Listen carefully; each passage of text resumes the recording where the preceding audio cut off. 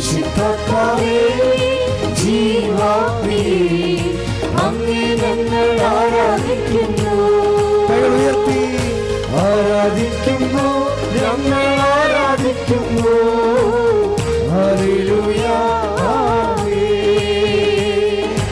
ആരാധിക്കുന്നു, ഞങ്ങൾ ആരാധിക്കുന്നു. യേശുവേ ഹല്ലേലൂയ യേശുവേ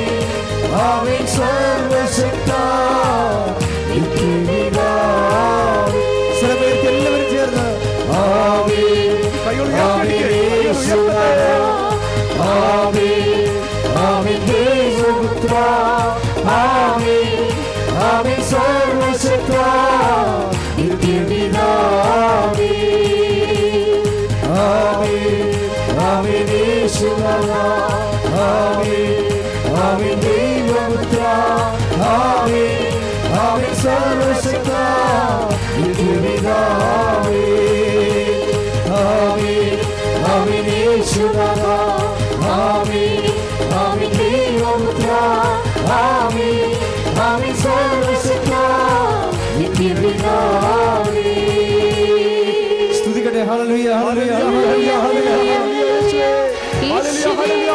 ഹല്ലേലൂയ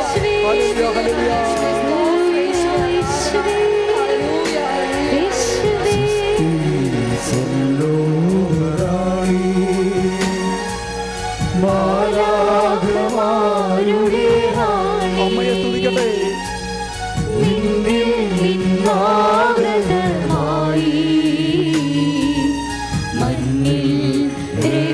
രക്ഷകദീപം സ്വസ്തി സ്വർലോകറാണി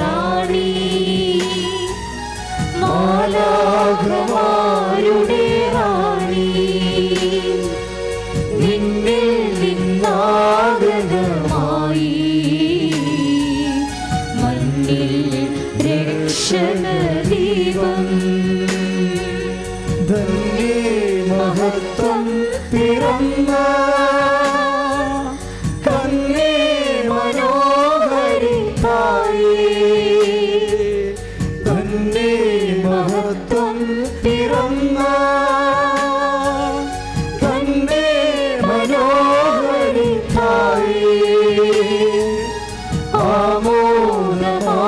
ആമോദമാകുമിരൽക രക്ഷാസുതത്തിൻ മുറവാ. അമ്മേ അമ്മേ പരിശുദ്ധമ്മേ, അമ്മേ പരിശുദ്ധമ്മേ, കൃപാസനം പ്രസാദപര മാതാവേ, കൃപാസനം പ്രസാദപര മാതാവേ, അങ്ങേ സന്നിധിയിൽ ഞങ്ങൾ ചെയ്ത ഉടമ്പടി പാലിക്കാൻ ഞങ്ങൾക്ക് ശക്തി തരണം. കൃപാസനത്തിലെ മരിയ കൃപാഭിഷേക ധ്യാനത്തിൽ പങ്കെടുത്ത് പ്രാർത്ഥിക്കുന്നവരുടെ പ്രാർത്ഥനയോട് ചേർത്ത് എന്റെ ആവശ്യം സാധിച്ചു തരണം. സ്തുതിക്കട്ടെ. ഹല്ലേലൂയ.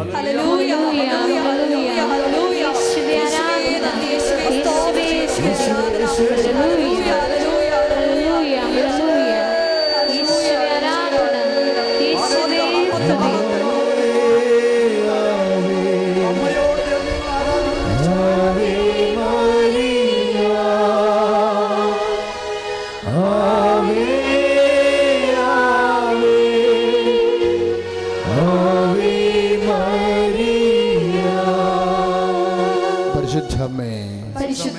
കൃപാസനം പ്രസാദപര മാതാവേ, അങ്ങേ സന്നിധി ഞങ്ങൾ ചെയ്ത ഉടമ്പടി പാലിക്കാൻ എന്റെ കുടുംബത്തിന് ശക്തി തരണം. ആദ്യ ചൊവ്വാഴ്ച കൃപാസനത്തിൽ ഉപവാസമെടുത്ത് പ്രാർത്ഥിക്കുന്ന സർവരുടെയും പ്രാർത്ഥനയോട് ചേർത്ത് എന്റെ കുടുംബത്തിന്റെ ആവശ്യം സാധിച്ചു തരണം.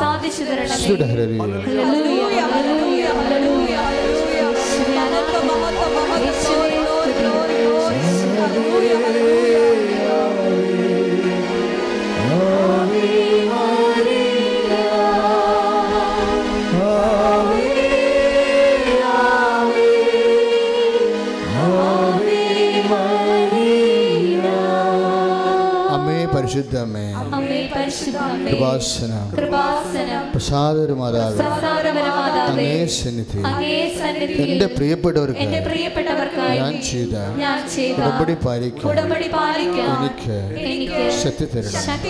ആദ്യ ഞായറാഴ്ച കൃപാസനത്തിൽ നടക്കുന്ന ദിവ്യകാരുണ്യ ദമ്പതി ധ്യാനത്തിൽ പങ്കെടുത്ത് പ്രാർത്ഥിക്കുന്ന സർവരുടെയും പ്രാർത്ഥനയോട് ചേർത്ത് എന്റെ കുടുംബത്തിന്റെ ആവശ്യം സാധിച്ചു തരണം.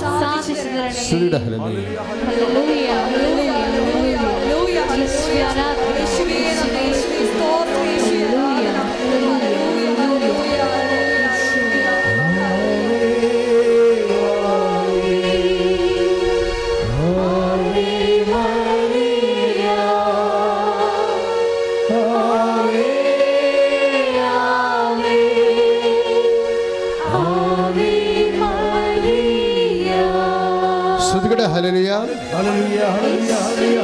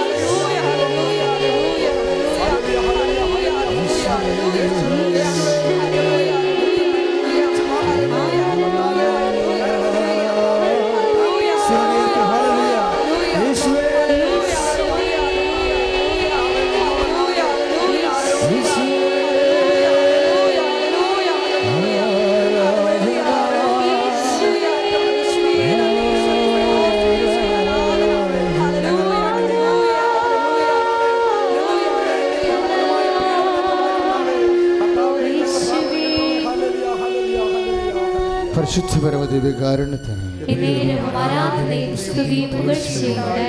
പരിശുദ്ധ പരമദിവ്യകാരുണ്യത്തിന് പരിശുദ്ധ പരമദിവ്യകാരുണ്യത്തിന്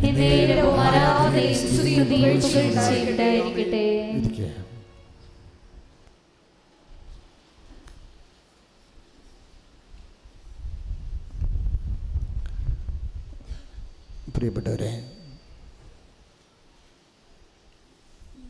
വിശുദ്ധ വാരത്തിൻ്റെ മൂന്നാമത്തെ ദിവസം,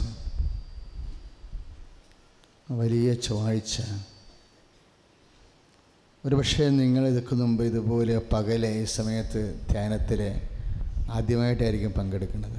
പകല് ധ്യാനത്തിൽ വലിയ വ്യാഴാഴ്ച, വലിയ ചൊവ്വാഴ്ച ധ്യാനം ഉണ്ടാകും പള്ളികളിൽ.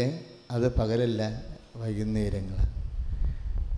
ആദ്യമായിട്ടാണ് വലിയ ചൊവ്വാഴ്ച പകല് ഒരു ധ്യാനത്തിൽ പങ്കെടുക്കുന്നത്. തന്നെയല്ല, അത്ര സുഖമുള്ള ധ്യാനവുമല്ല. എന്താ, ഭയങ്കര വിയർപ്പും ഉഷ്ണവും, അങ്ങനെ പല പകപ്പാട് സഹിച്ചുകൊണ്ടാണ് നമ്മൾ കർത്താവിൻ്റെ വചനം കേൾക്കുന്നത്. ഈ പങ്കപ്പാടുകളെയൊക്കെ അങ്ങ് കച്ചവടം ചെയ്യാൻ പഠിക്കണം. നല്ല അർത്ഥത്തിൽ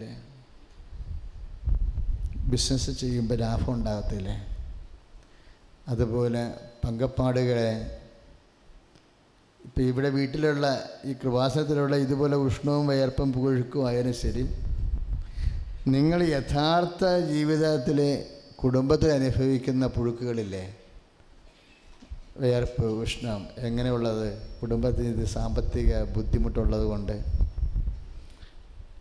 ഞെങ്ങി ഞെരുങ്ങി 2-3 കുടുംബങ്ങൾ ഒരു വീട്ടിൽ പാകോടമ്പടി ചെയ്തു പോകാൻ പറ്റാതെ പോകണമെങ്കിൽ നമുക്ക് കുടുംബം വിൽക്കേണ്ടി വരുമോ? കുടുംബം വിൽക്കേണ്ടി വരും. നമുക്ക് പാകോടമ്പടി ചെയ്ത് പോകണമെന്നുണ്ടെങ്കിൽ വിറ്റിട്ട് 4 കട ഒരേതുണ്ട്. പക്ഷേ വിറ്റ് കഴിഞ്ഞാൽ 2 പേർക്കും തികയാതെയും വരും. ഇനി വിൽക്കാമെന്ന് വെച്ചാൽ ചെറിയ 4 സെൻറ്റ് സ്ഥലം ഒരു വീഡിയോ ഉള്ളെങ്കിൽ അത് വിറ്റാൽ ചേട്ടനും അനിയും തികയത്തില്ല. അപ്പോൾ ഓർക്കും നമ്മൾ ഇതിൻ്റെ പുറത്ത് തന്നെ നമ്മുടെ കടങ്ങൾ തീരുമ്പോൾ ഇവിടെ തന്നെ 2 നില വെച്ചിട്ട് താഴെ അനിയനെയും മുകളിൽ ചേട്ടനെയും താമസിക്കാമെന്ന് വിചാരിക്കും. പക്ഷെ കടം തീരണ്ടേ? അപ്പോൾ നമ്മളുടെ കടങ്ങളുടെ നമ്മളുടെ ചിലവും നടക്കണില്ല, പിള്ളേരുടെ പഠനവും ആരും രക്ഷപ്പെട്ട് വരണില്ല. കുഞ്ഞുങ്ങൾ ഇവിടെ അപ്പോൾ ചില പറയും ഞാൻ നാട് വിട്ട് പോകാൻ പോകണം, ഇവിടെ കിടന്ന ഇങ്ങനെ ഗതികെട്ട് ഇങ്ങനെ കിടക്കേ ഉള്ളൂ. അപ്പോൾ ഇനിയിപ്പോൾ നാട് വിട്ട് പോയ ആൾക്കാരൊക്കെ കുറേ പേര് രക്ഷപ്പെട്ട, കുറേ പേര് അവസാനം കൂട്ടക്കാരും ഇല്ല ശേഷക്കാരും ഇല്ലാത്ത വല്ലാത്ത വിരോധത്തിൽ കടവും വിലയായി തിരിഞ്ഞ് പിന്നെയും തിരിച്ച് ഇവിടെ തന്നെ ചന്തക്ക് പോയ പോലെ വരേണ്ടി വരും എന്ന് വൈഫ് പറയും. അപ്പോൾ ഇങ്ങനെ പറഞ്ഞ് പിടിച്ച് ഒരു പിന്നെ മാറിക്കിടന്ന് ഉറങ്ങും. ദൈവമേ ഇത് എവിടെ ചെന്ന് അവസാനിക്കാനാണെന്ന് പറഞ്ഞ് 2 കോട്ടുവായി വിട്ട് കിടന്ന് ഉറങ്ങും. ഇതാണ് കുടുംബത്തിൽ നമ്മൾ അനുഭവിക്കുന്ന പുഴുക്കുകൾ. ഇത് ബിസിനസ് ചെയ്യണമെന്ന് അച്ഛൻ പറഞ്ഞത്. എങ്ങനെ? ഇതെല്ലാം ഈ സ്ക്രാപ്പ് ഐറ്റംസ് എല്ലാം ഈശോ എടുക്കും, എവരിത്തിങ്. അച്ഛന് എപ്പോഴും തോന്നിയിട്ടുള്ള കാര്യങ്ങൾ ഈശോ എന്ന് പറഞ്ഞാൽ അപ്പം തന്നെ നിങ്ങൾ കർത്താവേ എന്നെ വിശ്വാസത്തിൽ ഉയർത്തണമേ, ആഴപ്പെടുത്തണമെന്ന് പ്രാർത്ഥിക്കണം. എപ്പോഴും മെയിൻറ്റെയിൻ ചെയ്യേണ്ട ഒരു സംഭവം. മരണം വരെ മെയിൻറ്റെയിൻ ചെയ്ത വളരുന്നൊരു സംഭവമാണ് വിശ്വാസം. അപ്പം നമുക്ക് ഇത്ര വിശ്വാസം വരെ എത്തിയാൽ, ഇപ്പോൾ ചില പറയല്ലേ മാസ്റ്റർ ഡിഗ്രി MA എടുത്തു കഴിഞ്ഞാൽ ഇനി ഡോക്ടറേറ്റ് എടുക്കാൻ പറ്റും എന്ന് പറയും. അപ്പോൾ ചില ആൾക്കാർ ഡോക്ടറേറ്റ് എടുത്തു കഴിഞ്ഞാൽ പിന്നെ എന്ത് ചെയ്യും? പിന്നെ ഡോക്ടറേറ്റ് തന്നെ എടുക്കും. 3-4 ഡോക്ടറേറ്റ് ഉള്ള ആൾക്കാരില്ലേ ഇല്ലേ? അപ്പോൾ അതുപോലെ പക്ഷേ അപ്പോൾ ഡോക്ടറേറ്റ് കഴിഞ്ഞാൽ അവിടെ കിടന്ന് കുഴഞ്ഞ് കറങ്ങി ഒടിഞ്ഞ് മടങ്ങി അവിടെ തന്നെ ചുറ്റിത്തിരിക്കുകയാണ്. പക്ഷേ വിശ്വാസത്തിൽ അങ്ങനെയല്ല. വിശ്വാസം മരണം വരെ ഇങ്ങനെ വളർന്നുകൊണ്ടേയിരിക്കും. യേശു എന്ന് പറഞ്ഞാൽ അപ്പം തന്നെ എൻ്റെ മക്കളുടെ മനസ്സിൽ കരുതി എപ്പോഴും നമ്മൾ ഒരു കുർബാനയിൽ പങ്കെടുക്കുമ്പോഴും, ഇന്ന് അതിമനോഹരമായ കുർബാനയാണ് ബഹുമാനയുടെ അച്ഛൻ നമുക്ക് വേണ്ടി അർപ്പിച്ചത്. ഞാനിവിടെ ഞങ്ങൾക്ക് ബിഷപ്പ് ഹൗസിൽ വൈദികരുടെ വ്രതം നവീകരിക്കുന്ന ദിവസമായിരുന്നു. വലിയ ചൊവ്വാഴ്ചയാണ്. ആലപ്പുഴ രൂപതയിലുള്ള മുഴുവൻ വൈദികർ വന്ന് മെത്രാൻ്റെ സന്നിധാനത്തിൽ കുർബാന അർപ്പിച്ചിട്ട് സൈത്ത് വെഞ്ചരിക്കുന്ന പ്രധാനപ്പെട്ട ദിവസമാണ്. ഈ വർഷം മുഴുവൻ രൂപതയ്ക്ക് വേണ്ട രോഗീ ലേപനത്തിൻ്റെയും മറ്റു കൂദാശകളുടെയും ജ്ഞാനസ്ഥാന കൂദാശകളുടെയും സൈത്ത് മെത്രാൻ വെഞ്ചരിക്കുന്ന ദിവസമാണ്. അന്ന് തന്നെയാണ് പൗരോഹിത്യത്തിൻ്റെ വ്രതവാഗ്ദാനം നവീകരണം നടത്തുന്നതും ഞങ്ങളതിൻ്റെ ജ്ഞാനസ്ഥാനം പുതുക്കുന്നതും എല്ലാം ഇന്നാണ്. വലിയൊരു സംഭവമാണ് ഇപ്പോൾ നടന്നത്. അവിടെ അതും കഴിഞ്ഞ് വന്നതാണ്. അപ്പോൾ ഇവിടെ വന്നപ്പോൾ കേട്ട് ആ കുർബാന വളരെ മനോഹരമായിരുന്നെന്ന്. എനിക്കറിയാമായിരുന്നു കുർബാന വളരെ ഹൃദ്യവും മനോഹരമായിരിക്കും അച്ഛൻ്റെ. അപ്പോൾ ആ കുർബാനയുടെ സമയമായാലും ഇപ്പോൾ ആരാധന ഈശോ ജീവനോടെ എഴുന്നള്ളി ജ്വലിച്ചിങ്ങനെ തിളങ്ങി നിൽക്കുമ്പോഴും എൻ്റെ മക്കൾ നിങ്ങൾ ഒരു ഹോംവർക്ക് പോലെ എടുക്കണം ഈ വിഷയം. ഒരു ഹോംവർക്ക്, മരണം വരെ തീരാത്ത ഹോംവർക്ക് എന്തെങ്കിലും ഉണ്ടാകുമെന്ന് ചോദിച്ചു കഴിഞ്ഞാൽ, ഹോംവർക്ക് എന്ന് പറഞ്ഞാൽ എന്താണ്? ഗൃഹപാഠം. മരണം വരെ ചെത്തിയാലും തീരാത്ത ഗൃഹപാഠം വല്ലതും ഉണ്ടെങ്കിൽ എന്താണെന്ന് ചോദിച്ചാൽ ഞാൻ പറയും വിശ്വാസത്തിനെ മെയിൻറ്റെയിൻ ചെയ്യണമെന്ന് പറയും. വിശ്വാസത്തിനെ മെയിൻറ്റെയിൻ ചെയ്യുക. കഴിഞ്ഞ ദിവസങ്ങളിൽ എനിക്കൊരു ധാരണ ഉണ്ടായി. പ്രാർത്ഥന വരുമ്പോൾ പരിശുദ്ധാത്മാവ് തരുന്ന ധാരണകളാണ് പ്രാർത്ഥനാ ധാരണ. മിക്കവാറും അത് ശരിയായിരിക്കും. ദർശനമല്ല, ധാരണ എന്ന് വെച്ചാൽ നമുക്ക് പ്രാർത്ഥിച്ചുകൊണ്ടിരിക്കുമ്പോൾ, ദൈവത്തെ സ്നേഹിച്ചുകൊണ്ടിരിക്കുമ്പോൾ ആധ്യാത്മിക ധാരണകൾ വരും. ഇന്ന കാരണങ്ങളിൽ ഇന്ന പോലെ സംഭവിച്ചു കാണും എന്ന് ആത്മാവ് ധരിക്കും. ഇന്ന കാലങ്ങളിൽ ഇന്നതുപോലെ സംഭവിച്ചു കാണും എന്ന് ആത്മാവ് ധരിക്കുന്നതിനാണ് ആത്മധാരണ എന്ന് പറയണത്. ആത്മധാരണ. അപ്പോൾ കഴിഞ്ഞ ദിവസങ്ങളിൽ എനിക്കൊരു ആത്മധാരണ കിട്ടി. ആത്മധാരണ കിട്ടിയെന്ന് വെച്ച് കഴിഞ്ഞാൽ ഈശോ മരിക്കുന്നതിന് അരമണിക്കൂറിന് ഇനി അരമണിക്കൂറേ ഉള്ളൂ. അപ്പോൾ പഴയ ഗബ്രിയേൽ കാൽവരിയിലെ കുരിശിൻ്റെ ചുവട്ടിൽ വരും. അമ്മയ്ക്ക് മാത്രമേ കാണാൻ പാടുള്ളൂ ഗബ്രിയേലിനെ. പരിശുദ്ധ അമ്മയ്ക്ക് മാത്രമേ ഗബ്രിയേലിനെ കാണാൻ പാടുള്ളൂ. അപ്പോഴേ ഗബ്രിയേൽ ആദ്യം വന്ന ആളല്ലേ. ഇപ്പോൾ അവസാന നിമിഷങ്ങളിലേക്ക് വരുമ്പോഴും അമ്മയുടെ അടുത്ത് ഗബ്രിയേൽ വരും. അമ്മയെ നല്ലവണ്ണം ഗബ്രിയേൽ നോക്കും. 10-32 കൊല്ലം മുമ്പ് വന്നു പോയ ആളാ. ഇനി അമ്മയോട് പറയും, മേരി എല്ലാം തീരാനായി, ഇനി അരമണിക്കൂർ കൂടിയേ ഉള്ളൂ. ഈശോനെ തറച്ച് വെച്ച് കഴിഞ്ഞ് ഇനി അവിടെ പിടഞ്ഞ് മരിക്കണ ഒരു സമയമേ ഉള്ളൂ. ഈശോ മഹത്വപ്പെടുമെന്ന് ശരിക്കും ഗബ്രിയേലിനറിയാം. ഈശോനെ അപ്പൻ ഉയർത്തുമെന്നും അറിയാം. അമ്മയ്ക്ക് അത്രയും വലിയ ധാരണ ഉണ്ടോ എന്ന് അറിയത്തില്ല ഗബ്രിയേലിന്. അപ്പോൾ ഗബ്രിയേൽ ചോദിക്കും, മേരി ഭയം തോന്നുന്നുണ്ട്? കാര്യം എന്താ?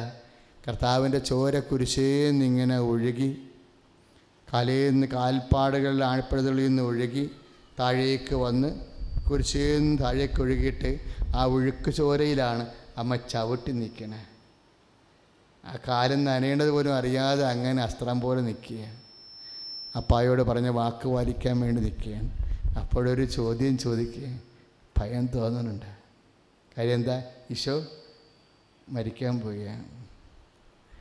അപ്പോഴേ ഈ ആത്മധാരണയിലെ അമ്മ വളരെ ആഴപ്പോടെ ശബ്ദങ്ങളുടെ ആഴങ്ങളുള്ള കണ്ണുകൾ കൊണ്ട് ഇങ്ങനെ ഗബ്രിയേലിനെ നോക്കും.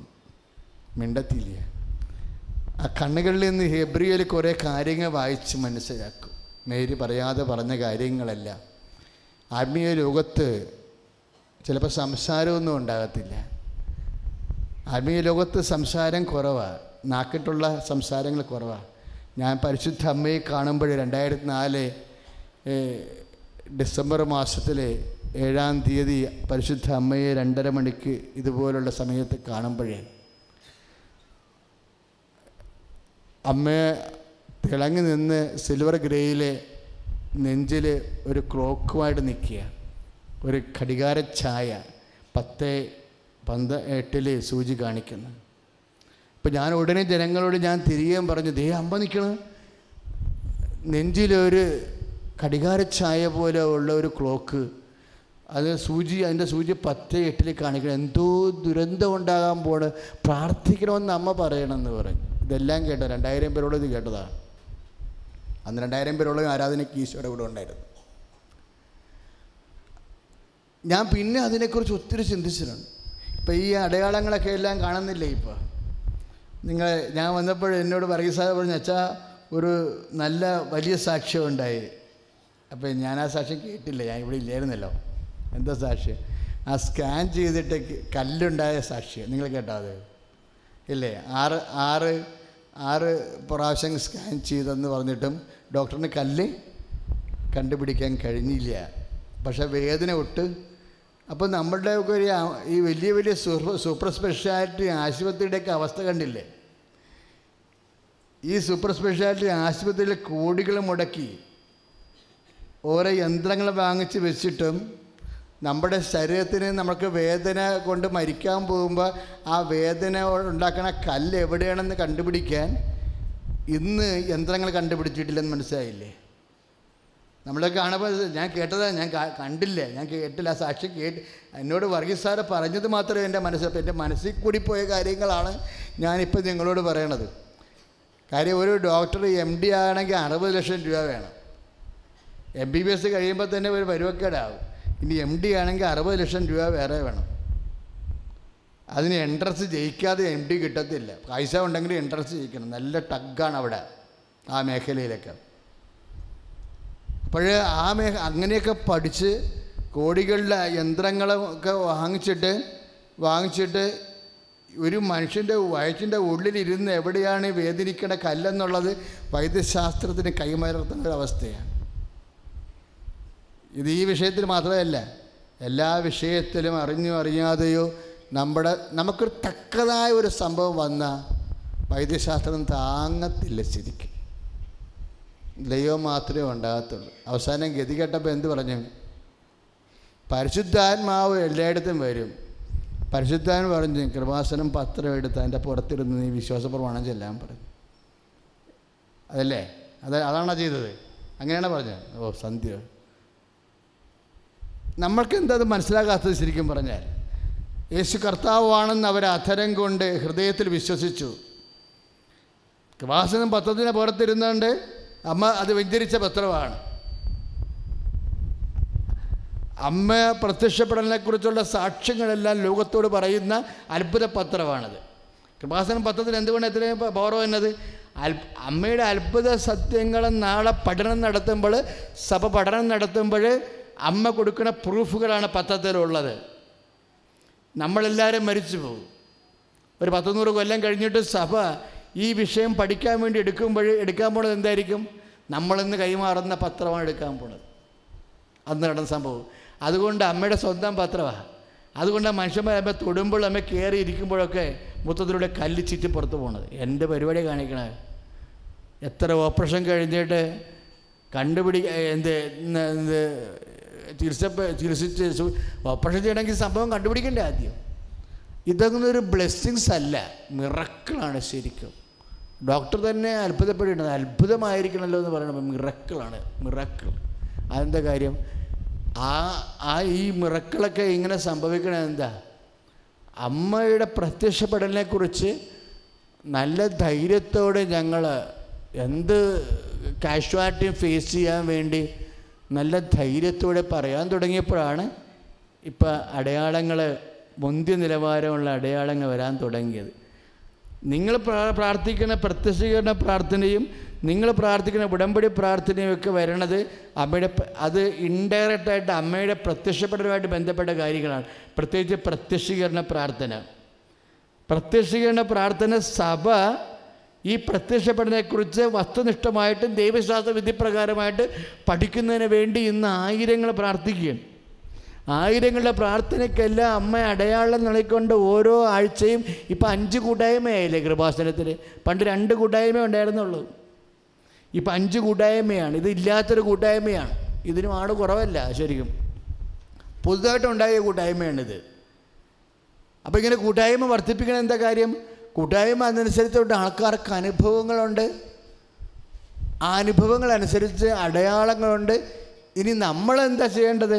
നമ്മൾ വിശ്വാസം വർദ്ധിപ്പിച്ചെടുക്കണം. പറഞ്ഞ മനസ്സിലായില്ലേ? നല്ല ഇപ്പം ആ മകള് പത്രത്തിൽ കയറി ഇരുന്ന് വിശ്വാസ പ്രമാണം ചെല്ലുക. പത്രത്തിൽ കയറി ഇരിക്കണത് തന്നെ ഒരു വിശ്വാസമാണ്. കാര്യം എന്താണ്?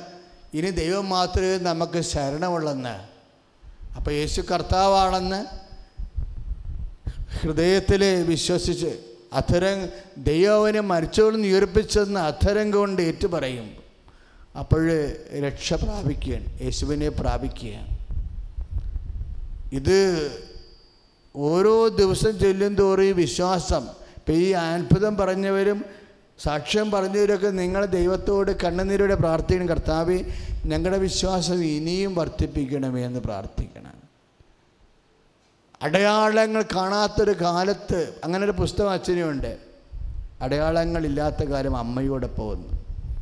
അടയാളങ്ങളൊന്നും കാണാത്തൊരു കാലം എല്ലാ വിശ്വാസിക്കും ഉണ്ടാകും. ഒരു പ്രാർത്ഥനയും കേൾക്കാത്ത, അടയാളങ്ങളും ഇല്ലാത്ത കാലം ഉണ്ടാകും. അന്ന് അമ്മ മാത്രമേ ഉണ്ടായുള്ളൂ. എനിക്കത് എവിടെ നിന്ന് കിട്ടിയതാണെന്ന് അറിയാമോ? ആ ടൈറ്റിലേ ഇതുപോലുള്ള ആധ്യാത്മിക ധാരണ പരിശുദ്ധാത്മാവ് നൽകുമ്പോൾ കിട്ടിയതാ. ഇപ്പം ഗബ്രിയേൽ എന്താ ചോദിക്കണത്? മേരി, അരമണിക്കൂർ കഴിയുമ്പോഴെല്ലാം അവസാനിക്കും. എനിക്ക് ഭയമുണ്ടാ, നിനക്ക്. അപ്പം അമ്മ ഇങ്ങനെ നോക്കൂ. ആ നോട്ടത്തിൽ നിന്ന് ഗബ്രിയേൽ കുറേ കാര്യങ്ങൾ വായിക്കും. എന്താ വായിക്കണത്? പണ്ട് പറഞ്ഞതല്ലേ, പണ്ട് ഗബ്രിയേൽ ഒരു വാക്ക് പറഞ്ഞതല്ലേ? എന്താണ്?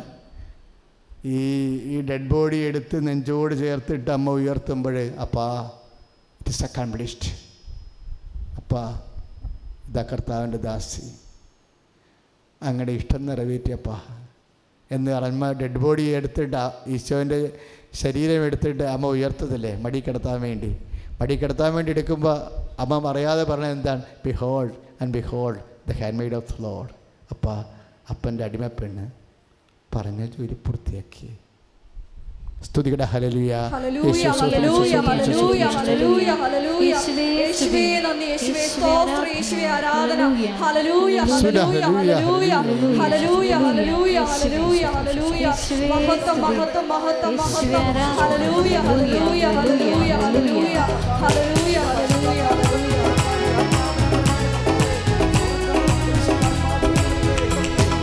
നിന്റെ സ്നേഹമേ ലംഘിയ അമ്മയെ പുതപ്പിക്കേ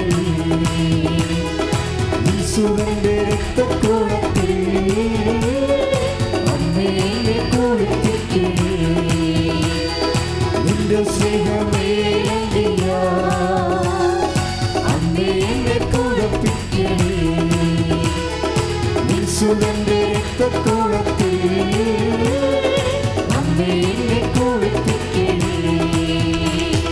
കുളിപ്പിക്കണേ എന്നെ പുതപ്പിക്കണേ എന്നും കുളിപ്പിക്കണേ എന്നെ പുതപ്പിക്കണേ കുളിപ്പിക്കണേ എന്നെ പുതപ്പിക്കണേ എന്നും കുളിപ്പിക്കണേ എന്നെ പുതപ്പിക്കണേ ക്രൂശന്മാരിൽ ഞാൻ ഉറങ്ങട്ടെ ക്രൂശന്മാരിൽ ഞാൻ ഉറങ്ങട്ടെ ക്രൂശന്മാരിൽ ഞാൻ ഉറങ്ങട്ടെ ക്രൂശന്മാരിൽ ഞാൻ ഉറങ്ങട്ടെ. Praise the Lord. Praise the Lord. അവനിലുള്ള വിശ്വാസം മൂലം ഏറ്റു പറഞ്ഞ് അവനിലുള്ള വിശ്വാസം മൂലം ആത്മധൈര്യവും ആത്മധൈര്യവും പ്രത്യാശയും നമുക്കുണ്ട്. അതാണ് എഫേസ്യൻസ് 3:12. കുരിശിൻ്റെ ചുവട്ടിൽ നിൽക്കുന്ന അമ്മ എഫേസ്യൻസ് 3:12. ഇപ്പോൾ യോഹന്നാൻ പറഞ്ഞില്ലേ, യേശുവിൻ്റെ അമ്മ അവൻ്റെ കുരിശിൻ്റെ ചുവട്ടിൽ നിന്നിരുന്നു എന്ന് പറഞ്ഞില്ലേ. അല്ല ബോധം കെട്ട് വീണെന്നല്ല പറഞ്ഞത്, നിന്ന് നിറവേറ്റും കാര്യങ്ങൾ. ഏത് സഹന സമയമായാലും സഹിക്കാൻ പറ്റാത്ത അവസ്ഥയായാലും നിന്ന് നിറവേറ്റും. എനിക്ക് ആ നിന്നെന്നുള്ള വാക്ക് ഭയങ്കര ഇഷ്ടമാണ്. കാര്യം ഞാൻ 10,700 പണമെടുത്തിട്ടുണ്ട്. ചെറുപ്പക്കാർ മരിച്ചിട്ടുണ്ട്, 22 വയസ്സുകാർ മരിച്ചിട്ടുണ്ട്, ഭർത്താക്കന്മാർ മരിച്ചിട്ടുണ്ട്, അപകടത്തിൽ മരിച്ചിട്ടുണ്ട്. ഇപ്പം നമ്മൾ ചെല്ലുമ്പോഴൊക്കെ ഈ ഭാര്യമാർ മിക്കവാറും ആദ്യം തന്നെ അലച്ച് കെട്ടി വീഴീകരിക്കും ശവത്തെ. ചില ബോധം കെട്ട് അവസാനം ബോധം കെട്ട് അവർ പല്ലുകെട്ടും പെട്ട് ഒന്നെങ്കിൽ ഈ ഡെഡ് ബോഡിയുടെ വെച്ചിരിക്കുന്ന മേശയിൽ അടി കിടന്ന് കിടക്കണ കാണാം. രാത്രിയൊക്കെ വരുമ്പോൾ രാത്രിയൊക്കെ നമ്മൾ പകരാനും മരിച്ചെങ്കിൽ നമ്മൾ രാത്രി ഒന്ന് വികാരിച്ചമാരെ രാത്രി ഒന്ന് വീട് സന്ദർശിക്കാൻ പോകുമല്ലോ. അവിടെ അവസ്ഥ എന്താണെന്ന് അറിയാനും പ്രാർത്ഥിക്കാനും വേണ്ടി പോണതാണ്. അപ്പോഴൊക്കെ ഇങ്ങനെയുള്ള ആൾക്കാർ താങ്ങാതെ മകനാണെങ്കിലും ഭർത്താവാണെങ്കിലും ഇവരിങ്ങനെ ഇനി പിണവെടുത്തുകൊണ്ട് വരുമ്പോൾ തന്നെ പുറകെ വരുന്നത് കാണാം. ആര്? ഈ ഹസ്ബൻഡിന് അല്ലെങ്കിൽ ഈ വൈഫ് അല്ലെങ്കിൽ മക്കളെ ഇങ്ങനെ പുറകെ അവരൊക്കെ ഇങ്ങനെ സ്ട്രെച്ചറെ എടുത്ത് 4-5 ആളെ പിടിച്ചിട്ട് അവസാനം തല പുകഞ്ഞ് അവരൊക്കെ ഇരിക്കണ കാണാം. ഞാനങ്ങനെ കുറേ കാഴ്ചകൾ കണ്ടിട്ടുണ്ട്. അത് തെറ്റാണെന്നൊന്നും ഞാൻ പറഞ്ഞിട്ടില്ല. ഒരാളിവിടെ നിൽക്കുന്നുണ്ടല്ല, അത് കാണുമ്പോഴാണ് തെറ്റും ശരിയും പറയേണ്ടി വരേണ്ടത് വിശ്വാസിക്ക്. 12:25 യോഹന്നാൻ്റെ സുവിശേഷത്തിൽ 19:27 ഒരാൾ നിൽക്കുന്നുണ്ടേ, എല്ലാം നിറവേറ്റിക്കൊണ്ട് നിന്നുവെന്നാണ് പറയണത്. യേശുവിൻ്റെ അമ്മ അവൻ്റെ കുരിശിൻ്റെ ചുവട്ടിൽ നിന്നിട്ട് പറയണ വാക്കെന്താ? അപ്പാ ഇതാ കർത്താവിൻ്റെ ദാസി. അപ്പായോട് വർഷങ്ങൾക്ക് മുമ്പ് ഞാൻ പറഞ്ഞ വാക്ക് നിറവേറ്റിയപ്പ. ഈ നിറവേറ്റാൻ, ഈ നീ തന്ന ജോലി നിറവേറ്റാൻ നീ തന്ന അനുഗ്രഹത്തിന് സ്വസ്ഥം ചെയ്തുകൊണ്ട് അമ്മ നിൽക്കുമ്പോഴാണ് ഗബ്രിയേൽ വരണത്. മേരി തീരുകയാണ്, നിന്നെ ഏൽപ്പിച്ച ജോലി അരമണിക്കൂറിനുള്ളിൽ നീ പൂർത്തിയാക്കും. എനിക്ക് ഭയം തോന്നുന്നുണ്ട്. അപ്പം മേരി പറയും, ഞാൻ ഭയപ്പെടത്തില്ല. എന്താ ഭയപ്പെടാത്തത്?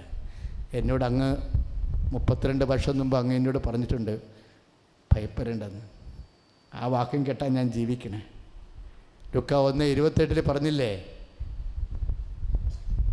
കൃപ നിറഞ്ഞവിടെ സ്വസ്തി മറിയമേ നീ ഭയപ്പെടേണ്ടെന്ന് അല്ലേ? അന്ന് ആ വാക്കാണ്. ദൈവവചനങ്ങളെന്ന് പറയുമ്പോൾ അന്ന് ഒരു വാക്ക് പറഞ്ഞു, നീ ഭയപ്പെടേണ്ടെന്ന്. ഭയപ്പെടേണ്ടതെന്ന് പറഞ്ഞാൽ നമ്മൾ ഭയപ്പെടും, അമ്മ ഭയപ്പെടത്തില്ല. കാരണം എന്താ? ഒരു വ്യത്യാസമുണ്ട് അതിൻ്റെ അകത്ത്. അതാണ് വിഷയം. ഭയപ്പെടേണ്ടെന്ന് പറഞ്ഞാൽ 1000 വട്ടം പറഞ്ഞാലും നമ്മൾ 1000 വട്ടവും നമ്മൾ ഭയപ്പെടും. പക്ഷെ അമ്മ ഭയപ്പെടത്തില്ല. എന്താ കാര്യം? അമ്മയ്ക്ക് എന്തുകൊണ്ട് അമ്മ ഭയപ്പെട്ടില്ലെന്ന് പരിശുദ്ധാത്മാവ് പറയും. പരിശുദ്ധാത്മാവിൻ്റെ പ്രിയ വധുവല്ലേ. എന്തുകൊണ്ടാണ് ഭാര്യ ഭയപ്പെടാതിരുന്നെന്ന് ഭർത്താവിന് അറിയാമല്ല അല്ലേ? എന്താ പറയണത്? കർത്താവ് നിന്നോട് പരിശുദ്ധാത്മാവോട് നിറഞ്ഞ്, ലൂക്കാ 1:45, പരിശുദ്ധാത്മാവോട് നിറഞ്ഞ് എലിസബത്ത് പറഞ്ഞു, കർത്താവ് നിന്നോട് അരുളി ചെയ്ത കാര്യങ്ങൾ നിറവേറുമെന്ന് വിശ്വസിച്ച നീ ഭാഗ്യവതി എന്ന് കൈയടിച്ച് കർത്താവ്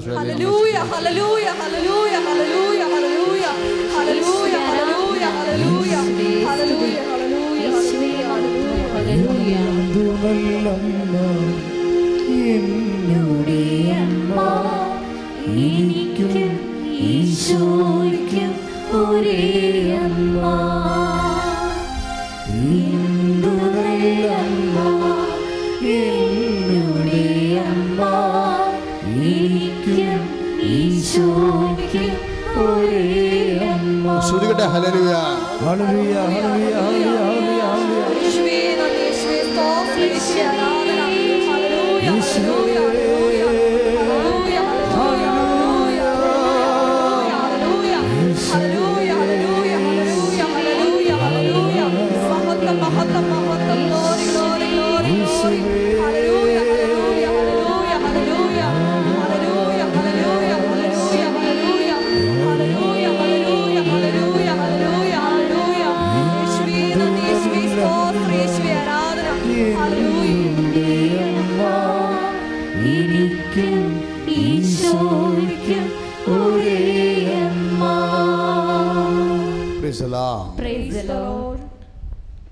അമ്മ എന്തുകൊണ്ടാണ് ഭയപ്പെടാതിരുന്നത്?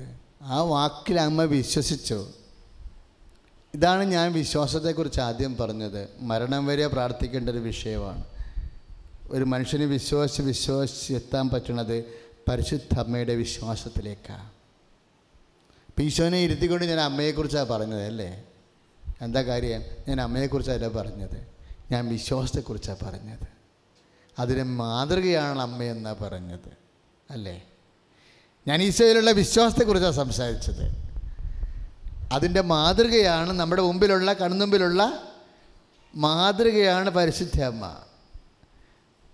കാര്യം മനുഷ്യ ശരീരത്തിൽ 10% 100% അമ്മയെക്കുറിച്ച് കൂടുതൽ പറയാൻ കാരണം ഈശോ പൂർണ്ണ മനുഷ്യനും പൂർണ്ണ ദൈവമാണ്. അമ്മ പൂർണ്ണ മനുഷ്യനാണ്. നമുക്കൊക്കെ പറ്റുന്ന ആളാണ്. എന്താ കാര്യം? അവിടെ എഴുതി തള്ളാൻ പറ്റത്തില്ല. ഈശോ എന്ത് പറഞ്ഞാൽ നിങ്ങൾ പറയും ഈശോ ദൈവമല്ലേ, നമ്മൾ മനുഷ്യരല്ലെന്ന് പറയും. സാത്താൻ നമ്മളെ പറഞ്ഞ് പറ്റിക്കും. പക്ഷേ ഇവിടെ അത് പറയാൻ പറ്റത്തില്ല. പറയാൻ പറ്റുമോ? ഇപ്പം ഈശോയുടെ പൂർണ്ണതയെക്കുറിച്ച് പറയുമ്പോൾ നിങ്ങൾ ഉടനെ പറയും ഈശോ ദൈവമല്ലേ, നമ്മൾ മനുഷ്യരല്ലേ എന്ന് പറയും. പക്ഷേ ഇവിടെ അത് പറയാൻ പറ്റത്തില്ല. എന്താ കാര്യം? അതുകൊണ്ട് വൈ ഐ പ്രൊമോട്ട് മേരി. കാര്യം എന്താ? ക്രിസ്തുവിനെ അറിയണമെന്നുണ്ടെങ്കിൽ, ക്രിസ്തുവിൻ്റെ വിശ്വാസം സാക്ഷാത്കരിക്കണമെന്നുണ്ടെങ്കിൽ നമുക്ക് മരിയൻ ഫെയ്ത്ത് വേണം. എന്താണ്?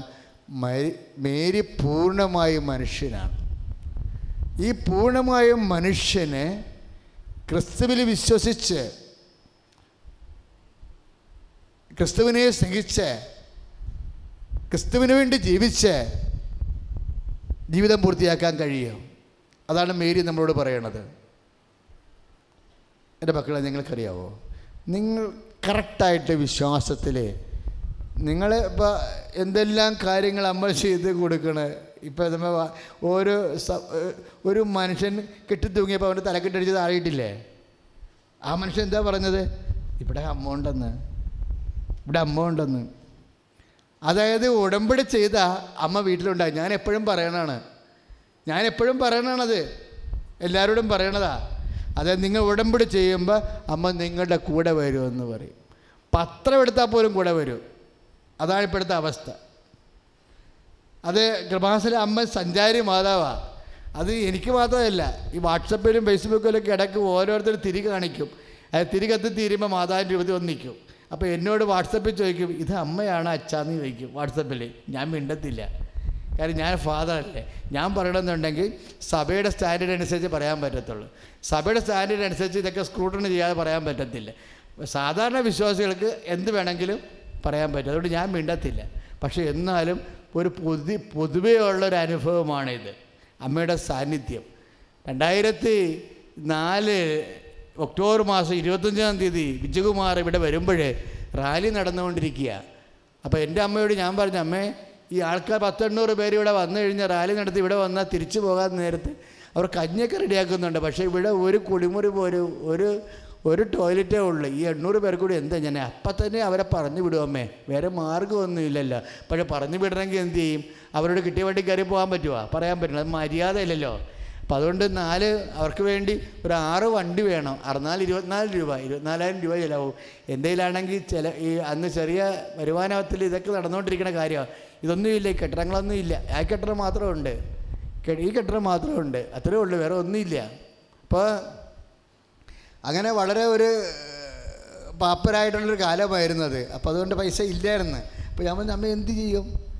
ഈ ആൾക്കാരെ ഇങ്ങനെ ഇവിടെ നിർത്താൻ പറ്റത്തില്ല, ഒന്നും മുതലൊഴിക്കാനുള്ള സ്ഥലം പോലും ഇവിടെ ഇല്ല. പക്ഷേ ഞാനൊരു ആൾക്കാർ ഇന്ന് ചെയ്യണ പോലെ തന്നെ അന്നും ചെയ്യും, കഞ്ഞിയൊക്കെ റെഡിയാക്കി വെക്കും. വിശപ്പ് കെട്ടി ഇവിടുന്ന് പോട്ടെന്ന് വിചാരിക്കും. പക്ഷേ വണ്ടിക്കാർ ഈ സൗദിയിൽ നിന്ന് നടന്ന് വരികയാണ് ആൾക്കാർ, പുന്നപ്പുറയിൽ നിന്ന് നടന്ന് വരികയാണ്. ഈ ആൾക്കാരോട് കിട്ടിയ വണ്ടി കയറി പോകാൻ പറഞ്ഞാൽ ശരിയാണ്. അതുകൊണ്ട് വണ്ടി പിടിക്കാതെ പറ്റത്തില്ല. ഒരു 6 വണ്ടിയെങ്കിലും വേണം, പ്രൈവറ്റ് ബസ് അല്ലെ ടൂറിസ്റ്റ് ബസ്. അന്നത്തെ കാലത്ത് എൻ്റെ കണക്ക് കൂടൽ 24,000 രൂപയാവും. ഇപ്പം ഞാനത് അമ്മയോട് പറഞ്ഞിട്ട്, മനസ്സിൽ അമ്മയോട് പറഞ്ഞിട്ട് ഇവിടെ കയറി നിന്ന് എൻ്റെ ക്ലാസ്സായിരുന്നു സ്റ്റെരിഗ്മാ. ഇന്നത്തെ മരിയൻ കൃപാഭിഷ ധ്യാനത്തിൻ്റെ ആദ്യ രൂപം സ്റ്റെരിഗ്മാ ധ്യാനം എന്ന് പറയും. അത് നടത്തിക്കൊണ്ടിരിക്കുക, ശിഷ്യത്വ പരിശീലന ധ്യാനം. അത് കഴിഞ്ഞ് ഞാൻ പുറത്തോട്ട് വന്നപ്പോൾ ഞാൻ അച്ഛനെ ഒരാളെ വിളിക്കണമെന്ന് പറഞ്ഞു. ഞാൻ ചെന്നപ്പോൾ എനിക്ക് പരിചയമില്ലാത്ത ഒരാളാണ്. ഞാൻ പറഞ്ഞു, ആരാണ്? എൻ്റെ പേര് വിജയകുമാർ, ഞാൻ അച്ഛനെ അന്വേഷിച്ച് വന്നതാണ്, ആദ്യം വരികയാണ്. അച്ഛാ ഇവിടെ ഞാൻ ഇവിടെ വന്ന്, അപ്പോൾ അന്ന് കൊച്ചു പള്ളിയുണ്ട്, ഒരു പഴയൊരു പള്ളി, കുരിശ് പള്ളിയുണ്ട്. അപ്പോൾ അവിടെ പ്രാർത്ഥിച്ചപ്പോൾ എന്നോട് അമ്മ പറഞ്ഞു 24,000 രൂപ അച്ഛന് കൊടുക്കാൻ പറഞ്ഞെന്ന് പറഞ്ഞു. ഞാൻ വിളിച്ചു പോയി. അപ്പോഴാണ് എനിക്ക് തട്ട് കിട്ടിയ പോലെ. അതായത് ഞാൻ 24,000 രൂപ അമ്മയോടും മനസ്സിൽ മാത്രമേ പറഞ്ഞുള്ളൂ, ഒരു മനുഷ്യനോടും പറഞ്ഞില്ല. ഈ മനുഷ്യനെ ഞാൻ ആദ്യം കാണുകയാണ്. അയാൾ ആണോ സാറേ, അമ്മ പറഞ്ഞോ? അപ്പോൾ അതിനെക്കുറിച്ച് എനിക്ക് ധാരണയില്ല. കാര്യം നമ്മുടെ കുരിശടി വെച്ചിരിക്കണ മാതാവിനെ പ്രതിഷ്ഠിച്ചിട്ട് 1 കൊല്ലമായിരുന്നു അന്ന്. അപ്പോൾ അമ്മയെ പ്രതിഷ്ഠിച്ച് 1 കൊല്ലം ആയല്ലോ. അമ്മയ്ക്കൊരു സമ്മാനം കൊടുക്കാൻ വേണ്ടിയാണ് പുന്നപ്പുറയിൽ നിന്നും ആ ദിവസം, ആ വാർഷിക ദിനത്തിൽ പുന്നപ്പുറയിൽ നിന്നും സൗദിയിൽ നിന്നും ഒരു ജവമാല റാലി വെച്ചത്. അമ്മയ്ക്കൊരു മഹത്വ സ്തുതിപ്പ് കൊടുക്കാൻ വേണ്ടി ചെയ്തതാണ്. പക്ഷേ അപ്പോഴാണ് ഞാൻ പാപ്പരായി പോയത്. തിരിച്ച് പാപ്പരാകത്തില്ല, നമ്മൾ പുതിയ ആൾക്കാരെ സന്തോഷിപ്പിച്ച് തിരിച്ചു വിടാൻ വേണ്ടി ചെയ്ത പരിപാടി. എൻ്റെ മനസ്സിൽ മാത്രമേ ഞാനത് പറഞ്ഞുള്ളൂ, അമ്മേ ഇത്രയും കാശുണ്ടെങ്കിൽ ഒരു 4 വണ്ടി 6 വണ്ടി പിടിച്ച ആൾക്കാരെ വിടാമായിരുന്നു എന്ന് പറഞ്ഞു. അപ്പോൾ ഇവിടെ വന്നപ്പോൾ ഈ മനുഷ്യൻ എന്നോട് പറയുകയാണ്. ഇപ്പം വിജയകുമാർ എന്താ പറയണമെന്നറിയാമോ? അച്ഛന് പ്രത്യക്ഷപ്പെടുന്നതിന് മുമ്പ്, അച്ഛന് ഡിസംബർ മാസം 7-ാം തീയതിയല്ലേ, ഞാൻ വന്നത് ഒക്ടോബർ മാസം 25-ാം തീയതിയല്ലേ. അപ്പം എന്നോട് പറഞ്ഞത് 25-ാം തീയതിയല്ലേ. അപ്പം അച്ഛന് പ്രത്യക്ഷപ്പെടുമ്പോൾ ആളിവിടെ ഉണ്ട്. അതെനിക്ക് കേട്ട ഭയങ്കര ഇഷ്ടപ്പെട്ടേ. അച്ഛന് പ്രത്യക്ഷപ്പെടുമ്പോൾ ആളിവിടെ ഉണ്ട്, അതല്ലേ ആൾ എന്നോട് പറഞ്ഞത്. അതുപോലെ തന്നെ ഇപ്പോൾ ആ ആത്മഹത്യ ചെയ്തപ്പോൾ തലക്കെട്ടടിച്ച് വീണിട്ട് ആ മനുഷ്യൻ എന്താ പറയണത്? അമ്മ ഇവിടെ ഉണ്ടെന്ന്.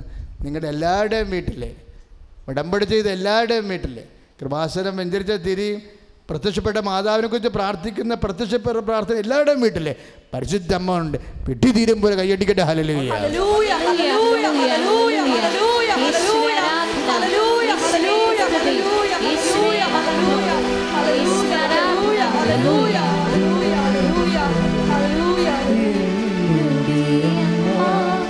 എനിക്കും ഈശോയ്ക്കും ഒരേ അമ്മ,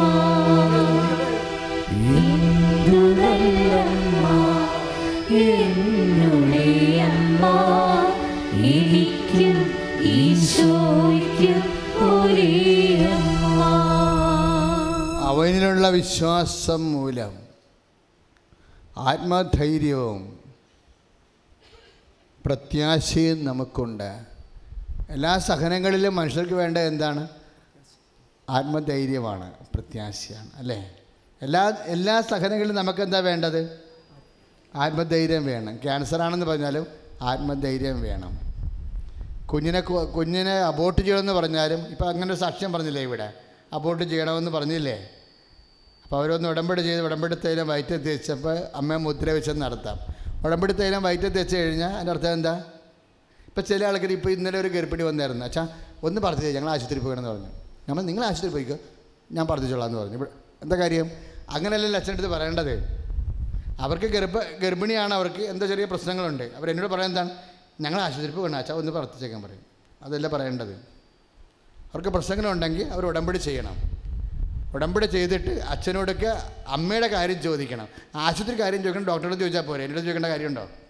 അപ്പോൾ അവർക്ക് 30% വിശ്വാസമേ ഉള്ളൂ. അവരെ ഞാൻ ഇവിടെ നിർത്തത്തില്ല, വണ്ടി വിട്ടേക്കാൻ പറഞ്ഞു. നിർത്തത്തില്ല. കാര്യം എന്താ? അങ്ങനെയുള്ള ട്രീറ്റ് ചെയ്യേണ്ട ആവശ്യം നമുക്കില്ല. വിശ്വാസികളെ ട്രീറ്റ് ചെയ്താൽ മതി. വിശ്വാസികളെ ട്രീറ്റ് ചെയ്യുക, അത് എപ്പോഴും നിങ്ങൾ ശ്രദ്ധിക്കണം. അതായത് ദൈവിക കാര്യങ്ങൾ വിശ്വാസം വരുമ്പോൾ വിശ്വാസപൂർവ്വം അവിടെയും അത് ഒക്കെങ്കിൽ അതുകൊണ്ട് ഒക്കട്ടെ, അല്ലെങ്കിൽ ഒത്തില്ലെങ്കിൽ ഇതുകൊണ്ടൊക്കട്ടെ, ഇങ്ങനെ ഒപ്പിക്കാൻ നടന്നാൽ പണി കിട്ടും. പല ആൾക്കാരുടെ ഉടമ്പടി ഉഴപ്പിരിക്കുന്നത് കൊണ്ടാണ് ചില ആൾക്കാർക്ക് അനുഗ്രഹം താമസിക്കുന്നത്. ഇപ്പം ഇന്നലെ എന്നോട് പറഞ്ഞു, എൻ്റെ അച്ഛൻ ഒരു കാര്യമേ നടന്നുള്ളൂ. ഞാൻ ചേച്ചി 3 പാപം ചേച്ചി ഉപേക്ഷിച്ച് ഏതാ? 3 പാപം അന്ന് പറഞ്ഞായിരുന്നല്ലോ, ഏത് പാപമാണ്? ഈ പെരിച്ചായി ഉടമ്പടി ചെയ്തെന്തിനാ? ഒരു കഥയുമില്ല, പൊട്ടങ്ങളിലേക്ക് ഇറങ്ങിയിരിക്കുകയാണ്. അപ്പോൾ അതായത് നമ്മൾ ഉടമ്പടി നിസ്സാര കാര്യമേ ഉടമ്പടിയിലുള്ളൂ. 3 പാപം ഉപേക്ഷിക്കുക, അരമണിക്കൂർ കർത്താവിൻ്റെ വചനം പല പ്രാവശ്യമായിട്ട് വായിക്കുക, ഒരു പ്രേക്ഷിത പ്രവർത്തനം ചെയ്യുക, ഒരു കാരുണ്യ പ്രവർത്തനം ചെയ്യുക. ഇതൊക്കെ നമ്മളിത് ഉടമ്പടി ഇല്ലെങ്കിലും ചെയ്യേണ്ട കാര്യമാണ്. സത്യദൈവത്തെ അറിഞ്ഞു കഴിഞ്ഞാൽ നിത്യതയ്ക്ക് വേണ്ടി ജീവിക്കുന്ന മനുഷ്യൻ ഉടമ്പടി ഇല്ലെങ്കിലും ചെയ്യേണ്ട കാര്യമാണ്. ഇപ്പോൾ ഇതൊക്കെ ചെയ്യണമെങ്കിൽ ഉടമ്പടി എടുപ്പിക്കേണ്ട കാര്യം അമ്മക്കുണ്ടായി. അതാണ് സഭയുടെ പരാജയം എന്ന് പറയുന്നത്. ഉടമ്പടി ഇല്ലെങ്കിലും ചെയ്യേണ്ട കാര്യമാണ് പാപം ഉപേക്ഷിക്കുക എന്നുള്ളത്. ഉടമ്പടി ഇല്ലെങ്കിലും ചെയ്യേണ്ട കാര്യങ്ങളാണ് വചനം വായിക്കുക എന്നുള്ളത്. ഉടമ്പടി ഇല്ലെങ്കിലും ചെയ്യേണ്ട കാര്യങ്ങളാണ് കാരുണ്യ പ്രവൃത്തി. ഉടമ്പടി ഇല്ലെങ്കിലും ചെയ്യേണ്ട കാര്യങ്ങളാണ് പ്രേക്ഷിത പ്രവർത്തനം. ഇപ്പോൾ എന്നാ പറ്റിയത്? ഇത് ഉടമ്പടി എടുത്തിട്ട് ലോകത്തെ കൊണ്ട് ഇത് ചെയ്യിക്കേണ്ട അവസ്ഥ അമ്മയ്ക്ക് വന്നു. അപ്പോൾ നമ്മൾ താഴേക്ക് പോകണം, മുകളിലോട്ട് വരണം. മുട്ടിന് പള്ളിയും മുട്ടിയാത്തട്ടൻ അച്ഛന്മാരും നിറച്ച്, ഇനി അവാന്തര സഭകളും അതിൻ്റെ കുമിഞ്ഞു കൂടി കിടക്കുന്നത്. പക്ഷേ മനുഷ്യന്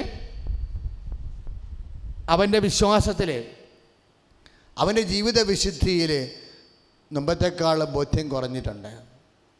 അതാണ് എൻ്റെ അപകടം. അതുകൊണ്ടാണ് ഉടമ്പടി നമ്മളെ നവീകരിക്കപ്പെട്ട ഒരു പുതിയ മനുഷ്യനാക്കുകയാണ്.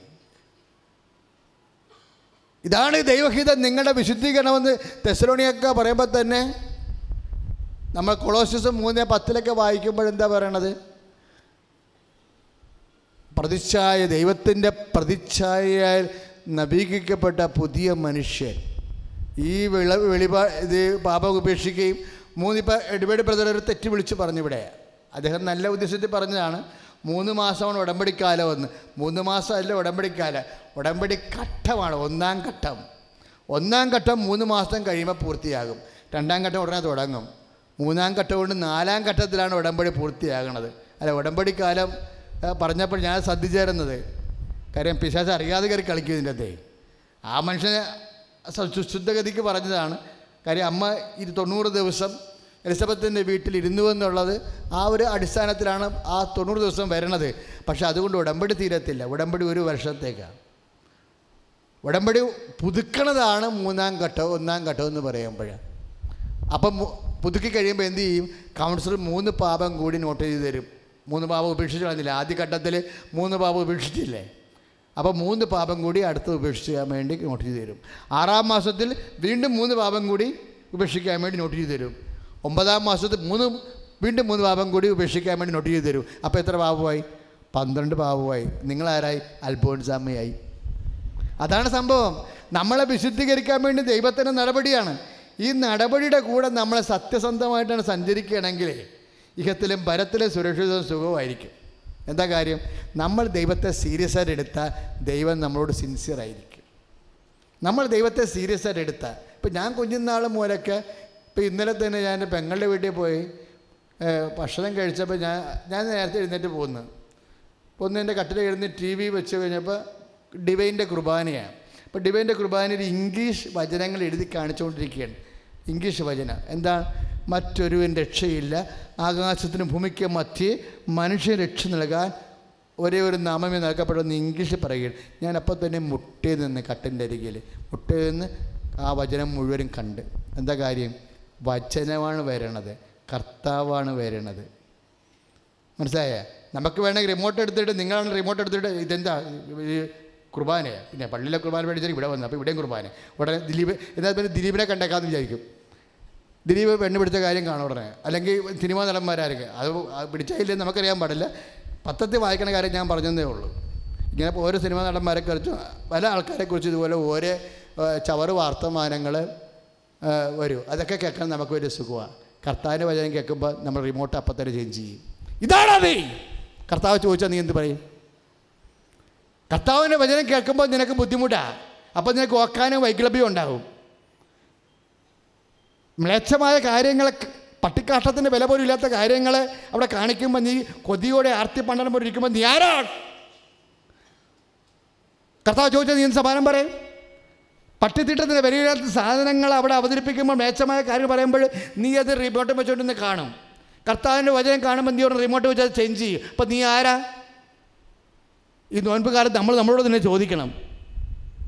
ഉടമ്പടിയുടെ അനുഭവങ്ങൾ അല്പം താമസിക്കുന്നുണ്ടെങ്കിൽ ഇതുപോലെ ചില കൊളുത്ത ചോദ്യങ്ങൾ നമ്മളതിനെ ചോദിക്കണം. ഞാൻ വളർന്നു ഉടമ്പടി ചെയ്തിട്ട്, ഞാൻ വിശുദ്ധീകരിച്ച് ഉടമ്പടി ചെയ്തിട്ട്, ഞാൻ അടുത്ത ദൈവത്തോട് ഞാൻ ആ സാക്ഷാൽ എൻ്റെ വിഷയത്തിലാണ് ഞാൻ കേന്ദ്രീകരിച്ചിരിക്കുന്നത്, അതാ എൻ്റെ ദൈവത്തിലാണ് കേന്ദ്രീകരിച്ചിരിക്കുന്നത്. ആത്മശോധന ചെയ്യേണ്ട കാര്യമാണ്. സ്തുതിയുടെ ഹല്ലേലൂയ, യേശുവേ സ്തോത്രം, ഹല്ലേലൂയ ഹല്ലേലൂയ ഹല്ലേലൂയ ഹല്ലേലൂയ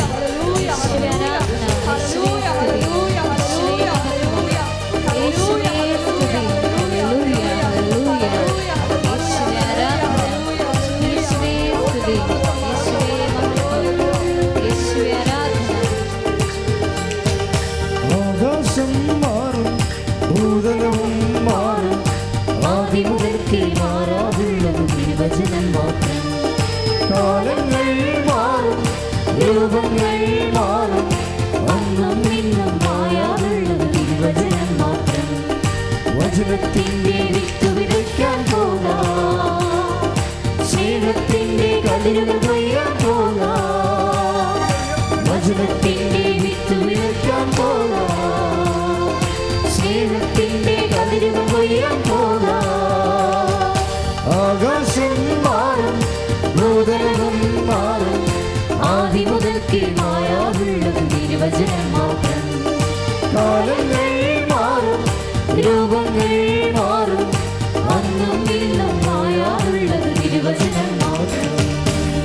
പരിശുദ്ധ പരമദിവ്യകാരുണ്യത്തിന് നേരവും ആരാധനയും സ്തുതിയും പുകഴ്ചയും ഉണ്ടായിരിക്കട്ടെ. അപ്പോൾ ഇതുപോലെ സൂക്ഷ്മതയുള്ള കുഞ്ഞു കാര്യത്തിനായാലും എൻ്റെ മക്കൾ ദൈവത്തിന് തോന്നണം, ഈശോയെ നീ സീരിയസ് ആയിട്ട് എടുത്തിട്ടുണ്ടെന്ന്. അച്ഛൻ എൻ്റെ ഒരു അനുഭവത്തിൽ നിന്ന് പറഞ്ഞതേ ഉള്ളൂ. ഞാൻ ഇപ്പോൾ തുടങ്ങിയ പരിപാടിയല്ല. ഞാൻ പള്ളിക്കൂടത്തിൽ പഠിക്കുന്ന കാലത്തും ഏത് മഴയത്താണ് കർത്താവിനെ കൊണ്ട്, ഇപ്പം ഞാൻ രണ്ടാമത്തെ കുർബാനയ്ക്ക് പള്ളിയോട് പോകുമ്പോൾ ആദ്യ കുർബാന വർഷകാലമാണെങ്കിൽ അച്ഛന്മാർ കുടയും പിടിച്ച് ആദ്യം രോഗികൾക്ക് വേണ്ടി കുർബാന കൊടുക്കാൻ വേണ്ടി വഴിയെ പോകും. ആ വഴിയെ പോകുമ്പോൾ കർത്താവാണ് പോകണമെന്ന് എൻ്റെ അപ്പനോട് പറഞ്ഞിട്ടുണ്ട്. ഞാൻ അപ്പം മുട്ടേ നിൽക്കും. അത് സെമിനാരി പഠിക്കുന്ന സമയത്ത് വെള്ളമുണ്ടായിരുന്നു.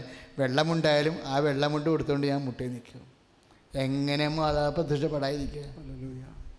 എന്താ കാര്യം? നിങ്ങൾക്ക് സാധിക്കും. കാര്യം എന്താണ്? ദൈവത്തിനറിയാം.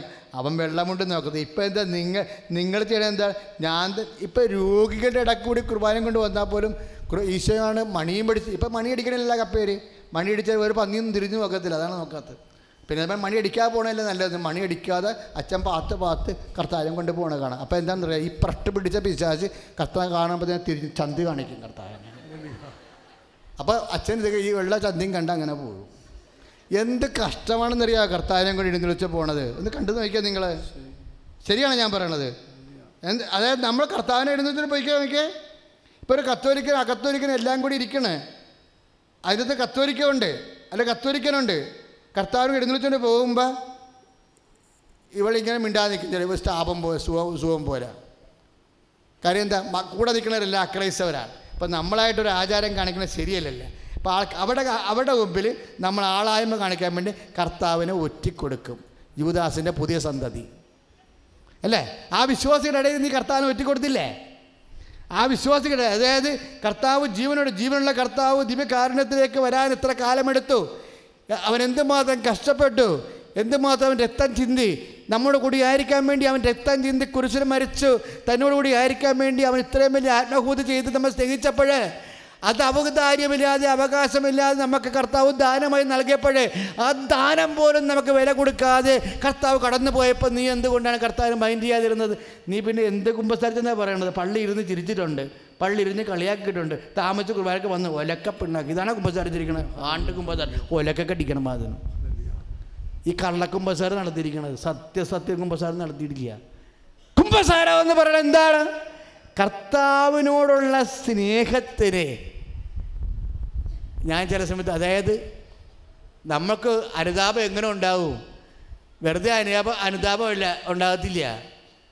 അനുതാപം ഉണ്ടെങ്കിൽ ദൈവസ്നേഹം നിറയണം. ദൈവസ്നേഹം നിറങ്ങളെ പരിശുദ്ധാത്മാവ് വേണം. കാര്യം പരിശുദ്ധാത്മാവിൻ്റെ ദാനത്തിൽ ഒന്നാണ് ദൈവസ്നേഹം. ആത്മാവിൻ്റെ ദാനങ്ങളെക്കുറിച്ച് ഗലാത്യർ 5:22 പറയുമ്പോൾ എന്താ പറയണത്? ആത്മാവിൻ്റെ ദാനങ്ങൾ എല്ലാവർക്കും അറിയാം. സ്നേഹം, ആ ദൈവസ്നേഹം നിറയുമ്പോഴാണ്. ആ ഗലാത്യർ 5:22 ദൈവസ്നേഹത്തെക്കുറിച്ച്, ആത്മാവിൻ്റെ ദാനമാണ് ദൈവസ്നേഹം. ആ ദൈവസ്നേഹം നിറയുമ്പോഴാണ് അനുതാപം ഉണ്ടാകുന്നത്. വിജാതിർക്ക് ദൈവം ജീവപ്രാപ്തിക്കുള്ള അനുതാപം നൽകിയെന്ന് പറയണില്ലേ? 11:18 നടപടി പുസ്തകം. വിജാതിർക്ക് ദൈവം ജീവപ്രാപ്തിക്കുള്ള അനുതാപം നൽകിയെന്ന്. വിജാതിർക്ക് ദൈവം ജീവപ്രാപ്തിക്കുള്ള അനുതാപം നൽകിയെന്ന് നടപടി 11:18 പറയുമ്പോൾ എന്താണ് ദൈവവേദന? നീ ഞാൻ മനസ്സിലാക്കേണ്ടത്, വിജാതിർക്ക് ദൈവത്തിന് വചനം കേട്ടപ്പോൾ ദൈവസ്നേഹം നൽകി. കൈ അടിച്ചു കിടത്താൻ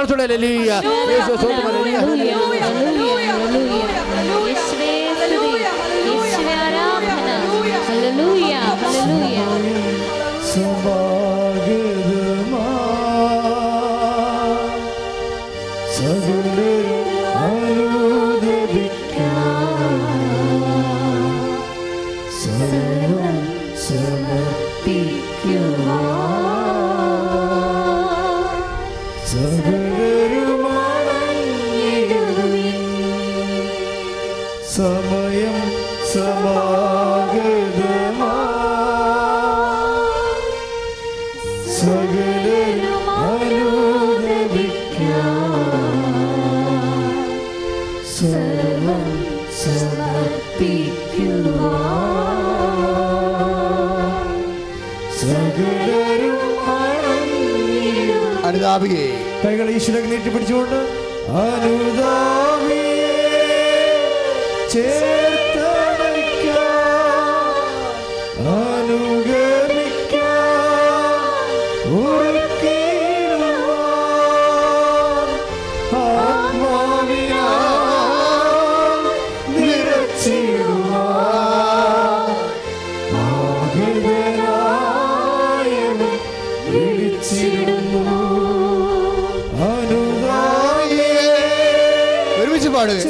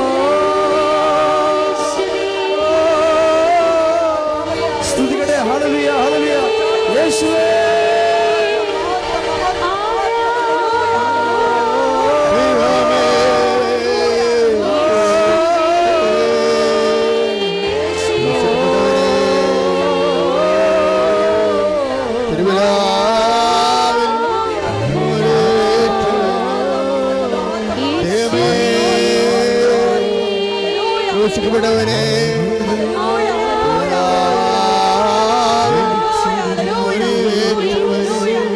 ഉൾക്കിരീടം ചൂടിയവനെ ഉൾക്കിരീടം ചൂടിയവനെ കർത്താവേ കർത്താവേ കർത്താവേ കരുണ തോന്നണമേ ഉൾക്കിരീടം ചൂടിയവനെ ഉൾക്കിരീടം ചൂടിയവനെ കർത്താവേ കർത്താവേ കരുണ തോന്നണമേ കർത്താവിന് വിശുദ്ധമായ രക്തം നൽകപ്പെടട്ടെ കർത്താവിന് വിശുദ്ധമായ രക്തം നൽകപ്പെടട്ടെ കർത്താവിന് വിശുദ്ധമായ രക്തം നൽകപ്പെടട്ടെ അക്ഷരാർത്ഥത്തില് ക്യാൻസർ രോഗങ്ങള് രോഗങ്ങള് ഈശോ രോഗങ്ങള് രോഗങ്ങള് യേശുവിന്റെ നാമത്തില് മാറിപ്പോടെ ഹരേ ഹരേ ഹരേ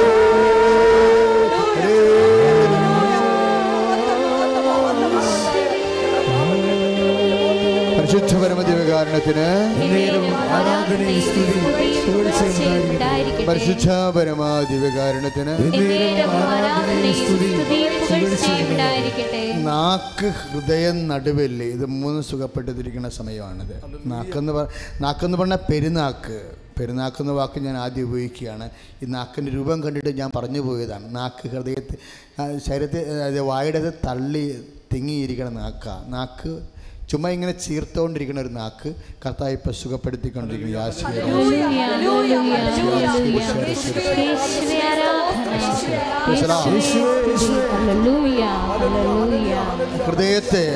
ഹൃദയം ചെരിഞ്ഞ ഹൃദയം ആരെടെങ്കിലും ചോദിച്ചു കാണും, ജന്മനാ ഇങ്ങനെയായിരുന്നോ ഈ ഹൃദയം, ഒരു സ്വല്പം ചെരിവുണ്ടല്ലോ എന്ന് തോന്നിയിട്ടുണ്ട്. ആ ഒരു ഹൃദയത്തിന് ചില ആരോഗ്യ പ്രശ്നങ്ങൾ ഗുരുതരമായുണ്ട്. ആ ഹൃദയത്തെ കർത്താവ് ഇപ്പം സുഖപ്പെടുത്തിയിരിക്കുന്നു.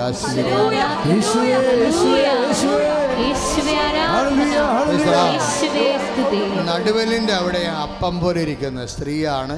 ഒരു 53 വയസ്സ് കാണും, ചീർത്ത ശരീരം, പൊക്കം കുറവ്, തടിച്ച ശരീരം. അപ്പോഴേ നടുവലിൻ്റെ മുകളിൽ സാരി നമ്മൾ ഉടുക്കുന്നതിൻ്റെ ബ്ലൗസിൻ്റെ ഇടയ്ക്കുള്ള സ്ഥലമില്ലേ, അതിനിടയ്ക്ക് ഇങ്ങനെ അപ്പം പോലെ ഇങ്ങനെ ചീർത്ത് അവിടെ നീര് വന്നിട്ട് ഇങ്ങനെ ചെറുതായിട്ട് ഇങ്ങനെ പൊങ്ങിയിരിക്കുന്നുണ്ട്. അപ്പോൾ അസ്ഥിയുടെ അകത്തുള്ള ഞരമ്പിൻ്റെ അസ്ഥിയുടെ എന്തോ കേടാണ് ഈ നീര് അവിടെ വന്ന് കൂടി പൊങ്ങിയിരിക്കണം. കർത്താവ് ആ മകളെ ഇപ്പം സുഖപ്പെടുത്തിയിരിക്കുന്ന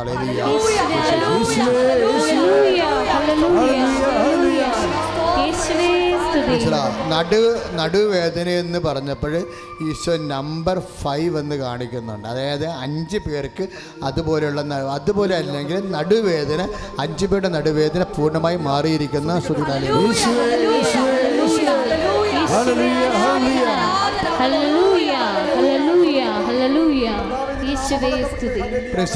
എൻ്റെ സഹോദരനെ അവസാനമായി ഈശോ പറഞ്ഞു നിർത്തിയത് എന്താണെന്ന് വെച്ചാൽ, കാരണം നമുക്കറിയാം ഈ വചനങ്ങളൊന്നും ഞാൻ പഠിച്ചതല്ല, അതാണ് ഈശോ പറഞ്ഞു നിർത്തിയെന്ന് പറഞ്ഞത്. നമ്മളിലൂടെ ഇപ്പോൾ ഈശോനെയാണ് നിങ്ങൾ കേട്ടുകൊണ്ടിരിക്കേണ്ടത്. ഞാനൊരു അടയാളം മാത്രമാണ്, എന്നെ ഒരു കാര്യം പോലും ആക്കേണ്ട കാര്യമില്ല.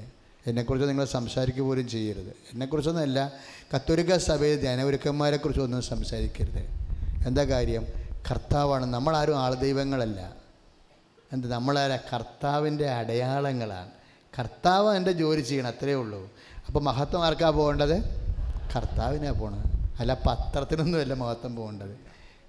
എന്ത് കിട്ടിയാലും മഹത്വം ആർക്ക് പോകണം? കർത്താവിന് പോകണം. അതാണ് കർത്താവിന് മാത്രം മഹത്വം. അപ്പം അത് എപ്പോഴും ഓർത്തേക്കണം എൻ്റെ മക്കളെ.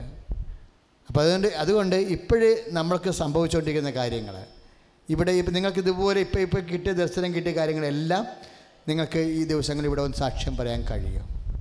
അപ്പം അമ്മയെ നോക്കിക്കൊണ്ട് ഞാൻ ഇങ്ങോട്ട് വന്ന് കയറുകയും ചേച്ചി പറഞ്ഞ സാക്ഷ്യം, ചേച്ചിയുടെ അസുഖം ഞാൻ മറന്നുപോയി, ഞാൻ അമ്മയെ നോക്കിക്കൊണ്ട് പറഞ്ഞു, അമ്മേ സാക്ഷ്യം പറയാൻ സഹായിക്കണേ. ഇത്രയേ ഉള്ളൂ. ആ പ്രാർത്ഥന അത്രയേ ഉള്ളൂ. വാരിക്കെട്ടിയ പ്രാർത്ഥനയില്ല, ഭാഷാപര പ്രാർത്ഥനയില്ല, 2 മണിക്കൂർ പ്രാർത്ഥനയില്ല, ഒറ്റ വാക്ക്, അമ്മേ സാക്ഷ്യം പറയാൻ സഹായിക്കണേ. തീർന്നു, ആ ചാപ്റ്റർ ക്ലോസ്. അപ്പം ലൈറ്റ്നിങ് പോലെയാണ് ആ സംഭവം നടക്കുന്നത്. അത്രയും ജീവിക്കുന്ന ദൈവസാന്നിധ്യത്തിലാണ് നമ്മൾ ആയിരിക്കുന്നത്. അതുകൊണ്ട് എൻ്റെ മക്കൾ ഉടമ്പടി ചെയ്യാത്തവർ എത്രയും വേഗം ചെയ്ത് മാറണം. ചെയ്തവർ എത്രയും വേഗം അത് കൃത്യമായിട്ട് ചെയ്യാൻ നോക്കണം. കൃത്യമായിട്ട് ചെയ്യാൻ മക്കളെ ഒരു സൂക്ഷ്മ കാര്യങ്ങൾക്കും വിട്ടുവീഴ്ച കാണിക്കരുത്. സൂക്ഷ്മ കാര്യങ്ങൾക്കൊന്നും അതായത് അച്ഛനും പറഞ്ഞില്ലേ, എല്ലാത്തിലും ദൈവത്തെ സ്നേഹിക്കാനോ മഹത്വപ്പെടുത്താനോ എന്താ കാര്യം വെച്ചാൽ ഈ നമുക്ക് അനുതാപം വേണമെങ്കിൽ എന്ത് വേണമെന്നാണ് മുമ്പ് പറഞ്ഞത്? പരിശുദ്ധാത്മാവിന് വേണമെന്ന് പറഞ്ഞില്ലേ? പരിശുദ്ധാത്മാവ് പ്രവർത്തിക്കണം എങ്ങനെയാണെന്ന് ആ നടപടി 11:18 കർത്താവിൻ്റെ വചനം കേട്ടപ്പോഴല്ലേ പരിശുദ്ധാത്മാവ് അവരിൽ നിറഞ്ഞത് ഇല്ലേ? അപ്പോൾ വചനം കേൾക്കണം, നിങ്ങൾ വചനം കേൾക്കുകയും വചനം വായിക്കുകയും ചെയ്യണം. വചനം കേട്ടാൽ മാത്രം പോരാ, പിന്നെ എന്താണ്? അതനുസരിച്ച് ജീവിക്കണം. അവിടെയാണ് പ്രശ്നം. വചനം കേൾക്കാൻ പിശാചിനും കേൾക്കാൻ പറ്റും. പിശാചും നമ്മളും തമ്മിലുള്ള ഒരേ ഒരു വ്യത്യാസം എന്താണ്? പിശാച് ജീവിക്കത്തില്ല വചനം, പക്ഷെ വിശ്വസിക്കും. വിശ്വസിക്കാൻ വേറെ മാർഗ്ഗമില്ലല്ലോ. സത്യമായ കാര്യം വിശ്വസിക്കാതിരിക്കാൻ പറ്റത്തില്ലല്ലോ. അതുകൊണ്ട് പിശാച് യാക്കോബ് 2:19 അനുസരിച്ചുകൊണ്ട് ദൈവം ഏകനാണെന്ന് പിശാച് വിശ്വസിക്കും, നമ്മളും വിശ്വസിക്കും. പക്ഷേ പിശാചും നമുക്കും തമ്മിലൊരു വ്യത്യാസമുണ്ട്. എന്താ കാര്യം? നമുക്ക് ജീവിക്കാൻ അറിയാം, പിശാചിന് ജീവിക്കാൻ പറ്റത്തില്ല. ഇതാണ് നമ്മളും പിശാചും തമ്മിലുള്ള വ്യത്യാസം. എന്താണ്? ദൈവവചനം ജീവിക്കാൻ നമുക്ക് പറ്റും. അപ്പോൾ വചനം വായിക്കുന്നവർ എന്ത് ചെയ്യണം? വചനം ജീവിക്കാൻ വേണ്ടി കൃപയ്ക്ക് വേണ്ടി പ്രാർത്ഥിക്കണം. വചനം വായിക്കുന്നവരുടെ പ്രാർത്ഥന എന്തൊന്ന് പ്രാർത്ഥനയായിരിക്കണം? കർത്താവ് കല്യാണം ഒത്തു വരണേ, IELTS പാസ്സാകണേ അല്ല പ്രാർത്ഥന. കട്ട് ഓഫ് കുറഞ്ഞു കിട്ടണേ എന്നല്ല പ്രാർത്ഥന. അത് കർത്താവ് നോക്കാമെന്ന് പറഞ്ഞല്ലോ. 6:33 പറഞ്ഞില്ലേ? ഒക്കെ നിങ്ങൾക്ക് ആവശ്യമാണെന്ന് എൻ്റെ സ്വർഗ്ഗസ്ഥനായ പിതാവിന് അറിയാം. IELTS ആയാലും ഹാദായാലും MOH ആയാലും ഇതെല്ലാം നിങ്ങൾക്ക് ആവശ്യമാണെന്ന്, കാനഡയുടെ വിസ ആയാലും ഇതൊക്കെ ഭൗതിക ജീവിതത്തിൻ്റെ നിലനിൽപ്പിന് വേണ്ടി ഇതൊക്കെ നിങ്ങൾക്ക് ആവശ്യമാണെന്ന് എൻ്റെ സ്വർഗ്ഗസ്ഥനായ പിതാവിന് അറിയാം. നിങ്ങൾ ആദ്യം ദൈവരാജ്യത്തെയും അമ്മ അതല്ലേ അന്വേഷിച്ചത്. ബിക്കോസ് അമ്മ എന്താ പറഞ്ഞത്? അപ്പാ, behold the handmaid of the Lord, be to done according to thy word. ഇതാ കർത്താവിൻ്റെ ദാസി, നിൻ്റെ വചനം എന്നിൽ നിറവേറട്ടെ. വചനം നിറവേറ്റുന്നതാണല്ലോ ദൈവരാജ്യം എന്ന് പറയുന്നത്. ഒരു വചനം നീ നിറവേറ്റിയാൽ നിങ്ങൾ ദൈവരാജ്യമായി. ബെസലിയ തെവ്തോൻ ഗ്രീക്കിൽ എഴുതി വെച്ചിരിക്കുന്നത് എന്താണ്? ബെസലിയ ദൈവരാജ്യം, തെവ്തോൻ ഇറ്റ് ഈസ് വിത്തിൻ യു, നിന്നിൽ തന്നെയാണെന്ന്. ദൈവരാജ്യം നിന്നിൽ തന്നെയാണെന്ന്. എങ്ങനെയാണ് ദൈവരാജ്യം നിന്നിൽ തന്നെ വരണത്? ചങ്ക് പൊളിച്ച് നോക്കാൻ പറ്റുമോ? ദൈവരാജ്യം എങ്ങനെ നമ്മളിൽ വരണത്? ദൈവത്തിൻ്റെ വചനം നമ്മൾ നിറവേറ്റുമ്പോഴാണ് നമ്മൾ ദൈവരാജ്യം വരണത്. ദൈവവേദന നീ ദൈവവചനം നിറവേറ്റിയാൽ അപ്പോൾ ദൈവരാജ്യം നിന്നിലാകും. അപ്പോൾ നീ ആദ്യം ദൈവരാജ്യത്തെ അന്വേഷിച്ചു കഴിഞ്ഞാൽ ബാക്കിയുള്ളത് ചേർത്ത് നൽകപ്പെടും. Price the Lord. അപ്പോൾ എന്തുകൊണ്ടാണ് ചേർത്ത് നൽകപ്പെടാൻ, ഈ അനുഗ്രഹം പ്രാപിക്കാൻ ഉടമ്പടി വെച്ചിരിക്കുന്ന കാര്യങ്ങൾ പെട്ടെന്ന് നിറവേറ്റാൻ എന്താ മാർഗം? വചനം പാലിക്കുക. വചനം പാലിക്കുമ്പോഴെന്ത് സംഭവിക്കും? ഇപ്പോൾ ഞാൻ ഇന്നലെ മറവക്കാട്ടിൽ സൈബർ ദേശത്തിൽ ധ്യാനിപ്പിച്ചുകൊണ്ടിരിക്കുകയാണ്. അപ്പോൾ ഞാൻ ധ്യാനിപ്പിക്കാൻ വേണ്ടി പതുക്കെ അച്ചാമട്ടത്തിൻ്റെ ക്ലാസ് കഴിഞ്ഞിട്ട് ഞാൻ പതുക്കെ ഒറ്റക്ക് ഇത്തിരി താമസിച്ച് പോയി. 10 വിടേണ്ട ദിവസമായിരുന്നു ഇന്നലെ. അത് കാരണം അത് വിട്ടിട്ടാണ്, അതിൻ്റെ പകുതി പണി കഴിഞ്ഞിട്ടാണ് അങ്ങോട്ട് പോയത്. അപ്പോൾ പോകുമ്പോൾ എൻ്റെ മനസ്സിൽ പരിശുദ്ധമായി പറഞ്ഞുകൊണ്ടിരിക്കുകയാണ്, ഒരു നാത്തു യൂട്രസ് ഓപ്പറേഷനായിട്ട് യൂട്രസ് ഓപ്പറേഷനായിട്ട് മട്ടാഞ്ചേരി ആശുപത്രി കിടക്കുന്നു. അപ്പോൾ വലിയ ശനിയാഴ്ച വരെ അവരുടെ പല ആൾക്കാരും ദുഃഖ വെള്ളിയാഴ്ച വരെ നിന്ന് പോയി. ഇപ്പോൾ വലിയ ശനിയാഴ്ച തുണിയായിട്ട് നിൽക്കാൻ ആരുമില്ല. അപ്പോൾ ഉടനെ അവൾ നമ്മളുമായിട്ട് ബന്ധമുള്ള ആളാണ്, നമ്മളെ വിളിച്ചതെന്ന് വെച്ചാൽ അറച്ചറച്ചാണ് വിളിച്ചത്. കാര്യം നമ്മൾ ആശുപത്രി കിടന്ന സമയത്ത് ഇവരാരും ഒരു പട്ടിയും തിരിഞ്ഞ് നോക്കിയിട്ടില്ല. ഇപ്പം അവർക്കൊരാവശ്യം വന്നാൽ വേറെ ആ ഗത്യന്തരമില്ലാതെ വലിയ ശനിയാഴ്ച ആൾക്കാർ ഈസ്റ്ററിന് വീട്ടിൽ പോകുമല്ലോ. ഏത് അമ്മയുടെ മക്കളാണെന്ന് പറഞ്ഞു കഴിഞ്ഞാലും പിള്ളേരാണെങ്കിൽ പോലും നമ്മളെ അമ്മ എന്നാൽ ഞാൻ പോയിട്ട് വരാമെന്ന് പറയും. ഇവനൊക്കെ നിർബന്ധിക്കാൻ പറ്റുമോ? നമ്മുടെ മക്കളാണെന്ന് പറഞ്ഞാൽ പോലും നിർബന്ധിക്കാൻ പറ്റത്തില്ല. അവനൊക്കെ അവിടെ കൂട്ടുകാരെ തിരക്കി പോണ കാലമാണ്. അപ്പോൾ അതുകൊണ്ട് അവൻ്റെ ഗ്യാങ്ങിൽ പോണതായിരിക്കും. അപ്പോഴങ്ങ് അമ്മ നടുവേദനയാണെന്ന് പറഞ്ഞാൽ എന്നാൽ മാമൻ പോയിട്ട് വാ, നേരത്തെ അവനെ സന്ധ്യക്കുമ്പോൾ വരണോ എന്ന് പറഞ്ഞാൽ അവൻ പോകും. എന്നാൽ 12 മണിയാവും. സ്വന്തം മകനാണെങ്കിൽ ഇതാണ് അവസ്ഥ കഴിക്കുന്നത്. അപ്പോൾ ഇപ്പം എന്താ വെച്ചാൽ ഇവരെ വിളിച്ചിരിക്കുക. അവരെ വിളിച്ചപ്പോൾ ഉടനെ ഭർത്താവ് പറഞ്ഞു, എടി ആരും ഇല്ലാഞ്ഞിട്ടല്ലേ, അവർ നടുവേദന യൂട്രസ് ഓപ്പറേറ്റ് എടുത്ത് മാറ്റിയിട്ട് അവർക്കിപ്പോൾ 90 ദിവസം 10 വടി ഇപ്പം 9 ദിവസം പോലും ആയില്ലല്ല. അപ്പോൾ ഒരു വെള്ളം പോലും എടുക്കാൻ പറ്റത്തില്ല, ബാത്റൂമിൽ പോലും പോകാൻ പറ്റത്തില്ല. നീ ഒന്ന് ചെല്ല്. ചെല്ലണേ പോണേപ്പോൾ ഇപ്പം എൻ്റെ ആവശ്യമായല്ലേ. ഞാൻ ആശുപത്രി കിടന്നപ്പോൾ ഒരു പട്ടിയും വന്ന് ഇരുന്ന് നോക്കിയില്ലല്ലോ. അത് ശരിയാണ്. അപ്പോൾ അതും വെച്ചുകൊണ്ടാണ് ഇവർ പോണത്. അവിടെ ചെന്നിങ്ങനെ മോന്തയെ കാണിച്ച് എല്ലാമൊക്കെ ചെയ്യും, പക്ഷേ ഉള്ളിൽ ഈ സാധനം ഇരിക്കും. ദൈവരാജ്യമല്ല, എന്താണ്? നരകരാജ്യം കൂടി പോയിരിക്കണേ മട്ടാഞ്ചി രാജ്യത്തിലോട്ട്. അവിടെ ചെന്നപ്പോൾ ഈസ്റ്ററായപ്പോൾ 2:30 മണിക്ക് മകനെ വിളിച്ച് ഈസ്റ്റർ ഇവർക്കില്ലല്ലേ, ഇവരുടെ ഉടുപ്പ് കഴുകണ കുറേ ഉടുപ്പൊക്കെ കഴുകാറുണ്ടായി. കഴുകി വന്നപ്പോൾ നൈറ്റ് മുണ്ട് ഈ സംഭവമില്ല, ഇവർ കിടപ്പല്ലേ, അതെല്ലാം കഴുകി വന്നപ്പോൾ 2:30 മണിയായി. അപ്പോഴാണ് വിശക്കണ കാര്യം ഓർത്തത്. മറ്റേ സോപ്പിൻ്റെ മണവും വെള്ളത്തിനോടൊക്കെ അടിച്ചിട്ട് വിശപ്പ് പോയിരിക്കുകയായിരുന്നു. വിശപ്പ് വന്ന് നോക്കിയപ്പോൾ വീട്ടുകാർ വല്ലതും കഴിച്ചെന്ന് ഒന്ന് വിളിച്ചു ചോദിക്കാം. ഒന്നെ വിളിച്ചു ചോദിച്ചടാ മകനെ, അമ്മ എന്തിടയ്ക്കാൻ? ഞാൻ ഉടുപ്പൊക്കെ കഴുകി, നിങ്ങളെല്ലാം കഴിച്ചാടാ? എപ്പോഴാ കഴിച്ച്? അപ്പം നീയൊക്കെ വലിച്ചു കയറ്റിയല്ലേ, എന്നെപ്പോലും തിരക്കാതെ. തീർന്നില്ലേ? അമ്മ എന്താ ചോദിച്ച മകനോട്? പെട്ടെന്ന്, അതായത് കുറേ നാൾ സുഹൃത ജീവിതത്തിൽ പുലർന്നാൽ മാത്രമേ ഈ ലോകാരൂപി വിട്ട് മാറത്തുള്ളൂ. ഈ ലോകാരൂപി ഉള്ളിടത്തോളം കാലം ദൈവരാജ്യം വർക്കൗട്ട് ചെയ്യത്തില്ല. ഈ അമ്മയിലൂടെ ദൈവരാജ്യം ഇല്ല, ലോകരാജ്യമാണ് ഉള്ളത്. അതുകൊണ്ട് നിങ്ങൾ വല്ലതും കഴിച്ചപ്പോൾ എപ്പോഴേ കഴിച്ചു? അപ്പോൾ എന്നെപ്പോലും തിരക്കാതെയൊക്കെ വലിച്ചു കയറ്റിയല്ലെന്ന് പറയുമ്പോൾ എന്താണ്? നമ്മൾ ഇതിനെ ജയിക്കണം. ഇതാണ് ലോകം. ഇതിനാണ് ആളെ കുരിശെടുത്തത്. ശരിക്കും ഈശോ പറഞ്ഞ ലോകത്തിൽ നിങ്ങൾക്ക് ഞെരുക്കങ്ങളുണ്ടാകും. 16:33 യോഹന്നാൻ്റെ സുവിശേഷം. ലോകത്തിൽ നിങ്ങൾക്ക് ഞെരുക്കങ്ങളുണ്ടാകും, എങ്കിലും ധൈര്യമായിരിക്കും, ഞാൻ ലോകത്തെ ജയിച്ചിരിക്കുന്നു. ഇതാണ് ലോകം. അമ്മയുടെ ഉള്ളിലെന്താ? ലോകാരൂപിയാണ്. അതുകൊണ്ടാണ് ഇത്രയും നിരാശയും സങ്കടമൊക്കെ ഉള്ളത്. ഇല്ലെന്നുണ്ടെങ്കിൽ എല്ലാം മനസ്സിലാക്കും, സാരമില്ല, ഇന്ന് കർത്താവിൻ്റെ കൂടെയാണ് എൻ്റെ ഈസ്റ്റർ. തീർന്ന്, ആ വിഷയം തീർന്ന്. കർത്താവിന് ജാമ്യത്തിൽ കിട്ടിയ വിശ്വാസം എന്ന് പറയുമ്പോഴുള്ള വിജയം എന്താണ്? അവന് എല്ലാത്തിനും കർത്താവിന് ജാമ്യത്തിൽ കിട്ടും. കർത്താവിന് കിട്ടിയാൽ പിന്നെ വേറെ ആരും നമ്മൾ ജാമ്യത്തിൻ്റെ ആവശ്യമില്ല. മനസ്സിലായില്ലേ? പിന്നെ രണ്ടാമതൊരു ജാമ്യത്തിൻ്റെ ആവശ്യമില്ല. ഇവിടെ മാത്രമല്ല, നിത്യത വരെ യേശുക്രിസ്തു മാത്രമാണ് ജാമ്യക്കാരൻ. കൈ അടിച്ചു കിടന്നുണ്ടല്ലോ.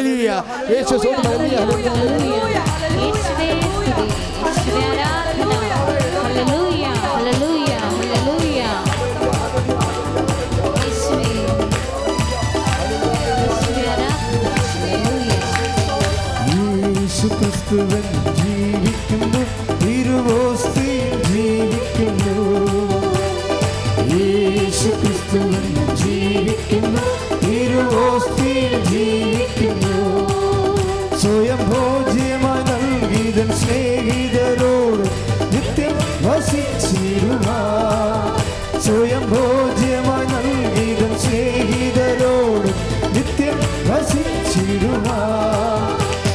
ഹല്ലേലൂയ, ജയം ഹല്ലേലൂയ, യേശു കർത്താവ് ജീവിക്കുന്നു. ഹല്ലേലൂയ, ജയം ഹല്ലേലൂയ, യേശു കർത്താവ് ജീവിക്കുന്നു. ശരീരത്തിൽ നിന്ന് 2 മാനിൻ്റെ കൊമ്പ് പോലെ ഇങ്ങനെ 2 ഒരു തള്ള്, ശരീരത്തിൽ നിന്ന് ഒരു ശിഖരം പോലെ ഇരിക്കുന്ന 2 തള്ള്. അത് ഓപ്പറേറ്റ് ചെയ്ത് കഴിഞ്ഞാൽ ഞരമ്പുകൾ കുറേ കുഴപ്പത്തിലാകും. ആ ഭാഗം മരവിച്ച് പോവുകയും ചെയ്യും. ഇപ്പോഴങ്ങനെ വരുന്ന ഈ മാംസത്തിൻ്റെ ഉള്ളിൽ നിന്ന് പുറത്തേക്ക് വരുന്ന തള്ള് കർത്താവ് അതിനെ നിർവീര്യമാക്കിക്കൊണ്ടിരിക്കുകയാണ്.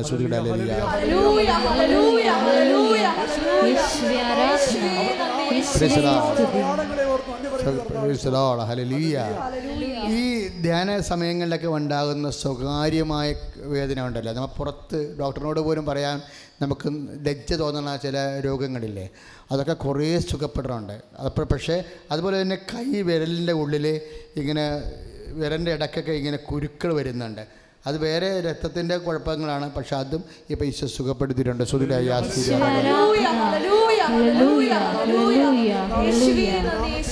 പരിശുദ്ധ പരമദിവ്യകാരുണ്യത്തിന്.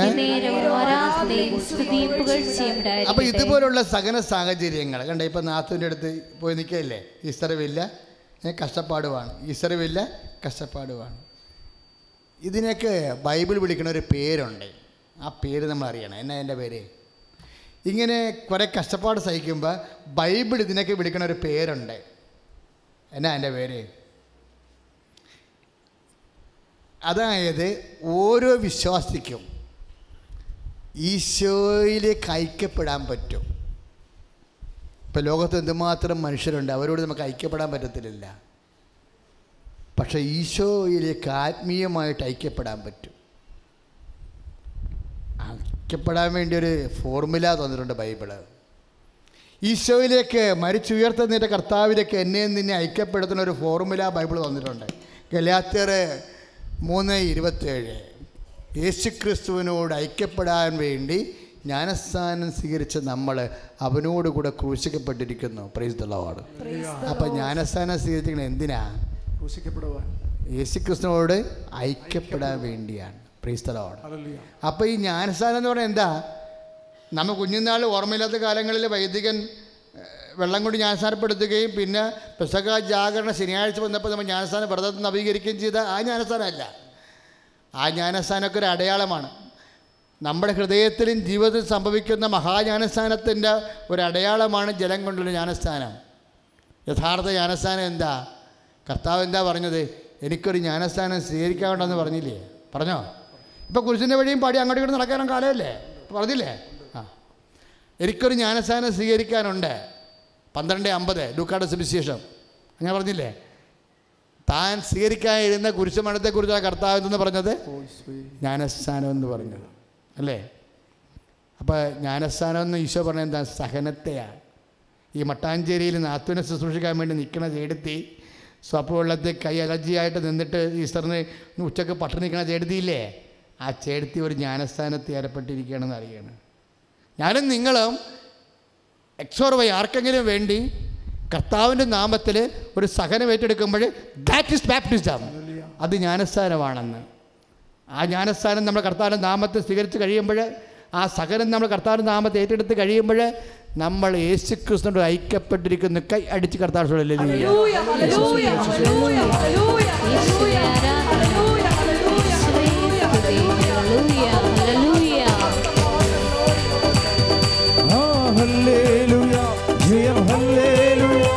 യേശു കർത്താവ് ജീവിക്കുന്നു.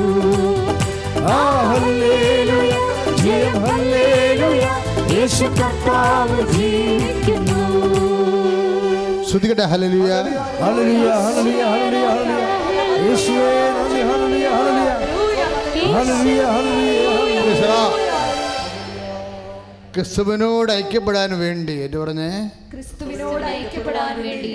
ഗലാത്യർ 3:27 ക്രിസ്തുവിനോട് ഐക്യപ്പെടാൻ വേണ്ടി, ക്രിസ്തുവിനോട് ഐക്യപ്പെടാൻ വേണ്ടി സ്നാനം സ്വീകരിച്ചിരിക്കുന്ന നിങ്ങൾ എല്ലാവരും ക്രിസ്തുവിനെ ധരിച്ചിരിക്കുന്നു. അപ്പോഴേ ഈസ്റ്റർ ദിനത്തിൽ പട്ടിണി നിന്ന് നാത്തുവിൻ്റെ തുണി കഴുകി നിൽക്കുന്ന ചേടത്തി എന്താ ചെയ്തിരിക്കുന്നത്?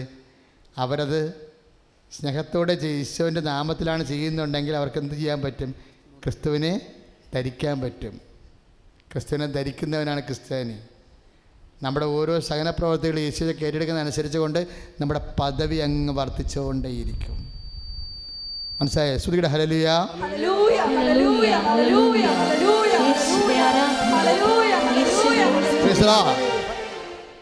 ഞാൻ ക്രിസ്തുവിനോട് കൂടെ ക്രൂശിതനായിരിക്കുന്നു. ഇനിമേൽ ഞാനല്ല ജീവിക്കണത്, ക്രിസ്തുവാണ് എന്നിൽ ജീവിക്കുന്നത്. ഗലാത്യർ 2:20 തിരുവചനമാണ്. ഒന്ന് പറഞ്ഞാൽ ഞാൻ ക്രിസ്തുവിനോട് കൂടെ ക്രൂശിതനായിരിക്കുന്നു. ഇനിമേൽ ഞാൻ അല്ല. മനസ്സിലാകുന്നുണ്ടോ ഇതൊക്കെ? ഓ രക്ഷപ്പെട്ടു. അപ്പോൾ ഒന്നുകൂടി പറഞ്ഞാൽ അങ്ങനെയാണെങ്കിൽ, ഞാൻ ക്രിസ്തുവിനോട് കൂടെ ക്രൂശിതനായിരിക്കുന്നു. ഇതുപോലെയുള്ള കഷ്ടപ്പാടുകൾ മറ്റുള്ളവർക്ക് വേണ്ടി അമ്മായിയപ്പനെ ആയാലും ശരി, മരുമക്ക വേണ്ടിയായാലും അമ്മായിയമ്മക്ക് വേണ്ടിയാലും ചെയ്യുമ്പോൾ എന്താ ചെയ്യേണ്ടത്? അത് നമ്മൾ ക്രിസ്തുവിനോട് എടുക്കണമെന്നുണ്ടെങ്കിൽ എന്ത് പറ്റും? ഞാൻ ക്രിസ്തുവിനോട് ക്രൂശിക്കുന്നതിനായിരിക്കുന്നു. ഇനിമേൽ ഞാനല്ല ഞാനല്ല ക്രിസ്തുവാണ് എന്നിൽ ജീവിക്കണത്. Praise the lord. ഹല്ലേലൂയ. ഇത് ചില സമയത്ത് ചില ആൾക്കാരുടെ സ്വഭാവം ഒരിക്കലും മാറത്തില്ലല്ലോ. അപ്പോൾ നമ്മൾ പറയും, ദൈവമേ, ഞാൻ ഈ കുടുംബജീവിതം കൊണ്ട് ചില ആൾക്കാരെ കുറിച്ച് പറഞ്ഞാൽ പോലെയാണേ. കാര്യം ഭർത്താവാണെങ്കിൽ എന്നോട് ചരിച്ച് എടുത്ത് വരുമെന്ന് പറയും, എൻ്റെ അച്ഛാ എന്ത് ചെയ്യാനാ, ആ മനുഷ്യൻ്റെ വായുനാറ്റം ഒന്നും സഹിക്കാൻ പറ്റാത്ത ഞങ്ങൾക്ക് കക്കൂസപ്പോൾ ഇരിക്കണം മണവാണ്. പറഞ്ഞാൽ അയാളുടെ തലക്കെട്ടിടിക്കും. നമ്മളെവിടെ പോകാനാ? അപ്പോൾ അനുഭവിച്ച് തീരുകയാണേ. മരണം വരെയാണ് ആ മനുഷ്യൻ്റെ ആ മണവും നമ്മൾ അനുഭവിച്ചിരിക്കേണ്ടത്. പല ആൾക്കാരും ഭർത്താവ് ഭാര്യ ഇരുന്ന് അവർ സംസാരിക്കത്തില്ലല്ലോ. അവർക്ക് വെറുപ്പും മടുപ്പും ഒക്കെ ആയിട്ടാണ്.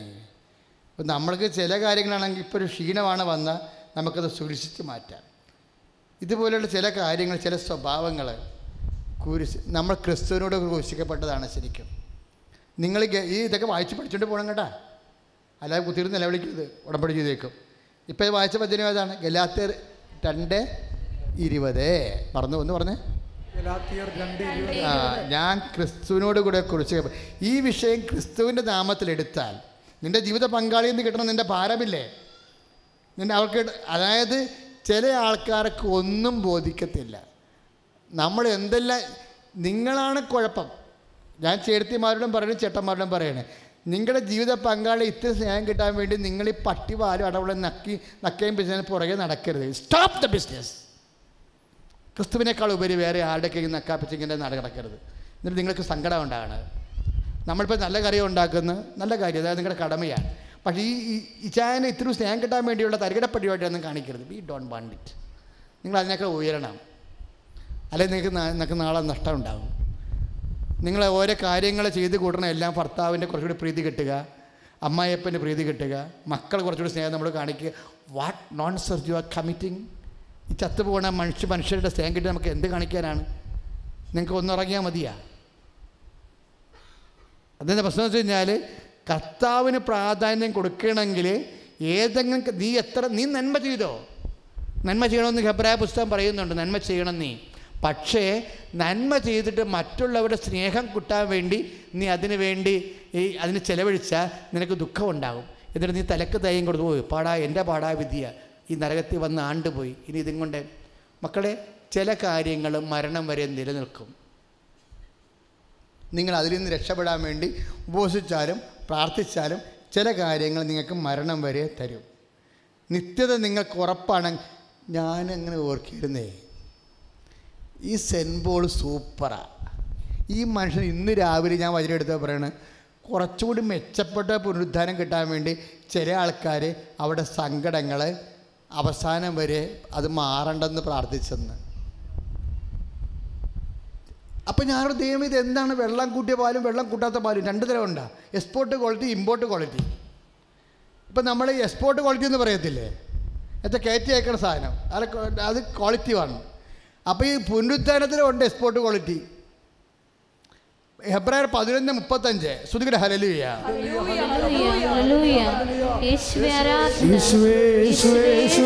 കൈകൾ ഉയർത്തി എല്ലാവരും ശ്രുതികടെ ഹല്ലേലൂയ ഹല്ലേലൂയ ഹല്ലേലൂയ ഹല്ലേലൂയ യേശുവേ നന്ദി ഹല്ലേലൂയ ഹല്ലേലൂയ ഹല്ലേലൂയ.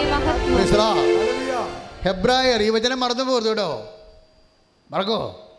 ഹെബ്രായർ 11:35 മെച്ചപ്പെട്ട പുനരുത്ഥാനം. സാധാരണ പുനരുത്ഥാനമല്ല, മെച്ചപ്പെട്ട പുനരുത്ഥാനം പ്രാപിക്കാൻ വേണ്ടി. ഒന്ന് പറഞ്ഞേ, മെച്ചപ്പെട്ട പുനരുത്ഥാനം പ്രാപിക്കുവാൻ വേണ്ടി. ഒന്നുകൂടി പറഞ്ഞേ, മെച്ചപ്പെട്ട പുനരുത്ഥാനം പ്രാപിക്കുവാൻ വേണ്ടി. അച്ഛനായിട്ട് 32 കൊല്ലമായി, ഞാനിപ്പോൾ ആദ്യമായിട്ട് കേൾക്കുന്ന സംഭവം. അപ്പം നിങ്ങളുടെ അവസ്ഥ എന്തായിരിക്കും? കർത്താവ് കാണിച്ചു തന്നതാണ്. ഞാനോർത്ത് പുനരുദ്ധാനം ABCD ഇല്ല, A മാത്രമേ ഉള്ളൂ, ഒറ്റ പുനരുദ്ധാനമേ ഉള്ളെന്നാണ്. ഇപ്പം എന്താ പരിശുദ്ധാനം പറയണത്? മെച്ചമുള്ള പുനരുദ്ധാനമുണ്ട്, മെച്ചമില്ലാത്ത പുനരുദ്ധാനമുണ്ട്.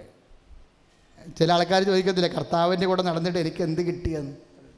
എൻ്റെ ചിട്ടി വീണില്ല, ഞാൻ ITS തോറ്റ്, PSCക്ക് റാങ്ക് സെക്കാരില്ല, എന്നാ കൊണ്ടത്തെ കുന്നത്തിന് നിർത്തുക. അപ്പോൾ പള്ളിപ്പൊടി ഞായറാഴ്ച ഇന്ന് ഓശാന ഞായറാഴ്ചയല്ല. ഓ എന്ത് ഓശാന, എനിക്ക് കുറേ ഓശാന കഴിഞ്ഞതാണ്. എൻ്റെ കൂടെ വന്നവൾ പള്ളി പോയും പള്ളി തേക്കാത്തവളും പള്ളി പോകാത്തവളാണ്. അവൾ റാങ്ക് സെക്കൻഡ് ഉദ്യോഗസ്ഥയായി. ഇനി അവളുടെ പ്രശ്നം ഞാൻ കാണണം. ഞാൻ കർത്താവിന് കിടന്നിട്ട് നാണം കിട്ടുന്നില്ല, എന്ത് കിട്ടാനാ? വെറുതെ ഞാനില്ലേ പരിപാടിക്ക്. എത്ര പേരാണ് ഇങ്ങനെ പറയണത് ഇല്ലേ? അപ്പോൾ ഇതൊക്കെ കേൾക്കുമ്പോൾ ഞാൻ പത്രോസിന് ഓർക്കും.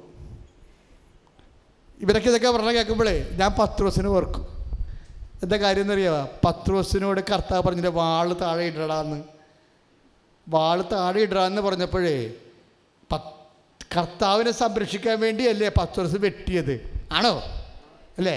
ഇപ്പം കർത്താവ് തന്നെ Peter put down your sword. അപ്പോഴെന്ത് പറ്റി? പത്രോസ് വാക്ക് കേട്ട് 200 പേര് വടിവാളോടെ നിൽക്കണേ. പത്രോസാണ് വെട്ടിയിരിക്കണത്. അവർക്ക് തോണ്ടിയെടുത്താൽ മതി ഇവൻ്റെ പേരും പുറത്തായി. കർത്താവ് വാൾ ഉറയിലിടാൻ പറഞ്ഞ കാരണം അവൻ നിരായുധനായിപ്പോയി. ഒന്ന് ചിന്തിച്ച് നോക്കിയാൽ കർത്താവിന് ജീവൻ രക്ഷിക്കാൻ വേണ്ടി പത്രോസ് കർത്താവിന് വേണ്ടി വെട്ടിയിട്ട് അവസാനം കർത്താവ് അവനെ വെട്ടിയില്ലേ? അവൻ്റെ പേര് പുറത്താക്കി കളഞ്ഞില്ലേ? കണ്ടറിയാവുന്ന പ്രതിയായി കളഞ്ഞില്ലേ? എന്നിട്ട് ആ വാക്ക് കേട്ടിട്ട് ആ വചന കർത്താവേ എപ്പോൾ വേണമെങ്കിലും ഞാൻ വാള് താഴെ ഇടാം, ഇന്ന് വരെ നിൻ്റെ വാക്ക് ഞാൻ കേൾക്കാതിരുന്നിട്ടില്ല, ഇപ്പം നീ പറഞ്ഞ ബുദ്ധിമോശമാണ്. കാര്യം ഇവന്മാരുടെ കയ്യിലെല്ലാം വാളുണ്ട്, ഞാൻ എൻ്റെ വാള് പോലും എൻ്റെ കയ്യിൽ നിന്നില്ലെങ്കിൽ ഇവന്മാരെന്നെ കിളച്ച് കളയും, ഞാൻ ഇപ്പം ഇടത്തില്ല, നാളെ ഇട്ടേക്കാന്ന് പറയും. പറഞ്ഞില്ല. 10 ദിവസം പറയത്തില്ല. അവൻ പാറയാണ്, ഈശോ പറഞ്ഞു, ഈ പാറമേൽ, ഈ പിശാചത്തിന്റെ പാറമേൽ, ഈ സ്നേഹത്തിന്റെ പാറമേൽ എൻ്റെ ഗോപുരം ഞാൻ പണിയും, എൻ്റെ പള്ളി ഞാൻ പണിയും. കൈ അടിച്ചു കർത്താവേ.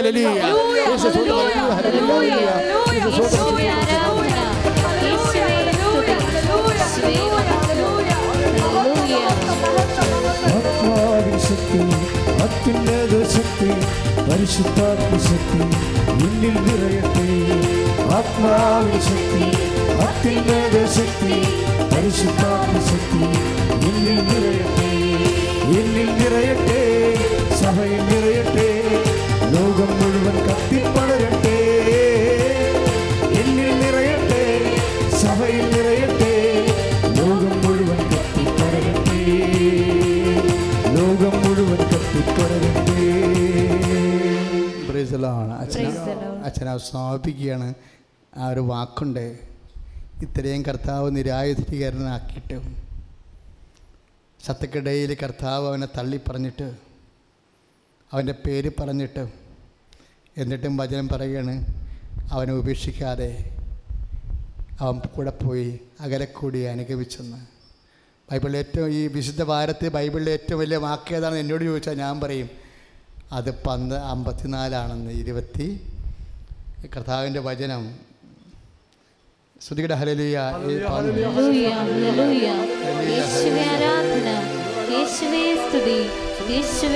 ലൂക്ക 22:54 പത്രോസ് ഇത്രയും വലിയ പരാജയം ദൈവത്തിൽ നിന്ന് ഏറ്റുവാങ്ങിയിട്ടും ഒറ്റപ്പെട്ടിട്ട് നിരായുധീകരണമായിട്ട് ശത്രുക്കളുടെ അവൻ നോട്ടപ്പുള്ളിയായിട്ടും ഇതെല്ലാം കർത്താവ് മൂലമാണ് വന്നിട്ട് പോലും കർത്താവിനെ ഉപേക്ഷിക്കാതെ അവൻ അകലെക്കൂടി അനുഗമിച്ചു വന്ന് അവൻ അകലെക്കൂടി എന്നിട്ടും കർത്താവിനെ വിട്ടുപോരാതെ, എന്നിട്ടും നീ എന്നെ വിട്ടുപോയില്ല പത്രോസേ.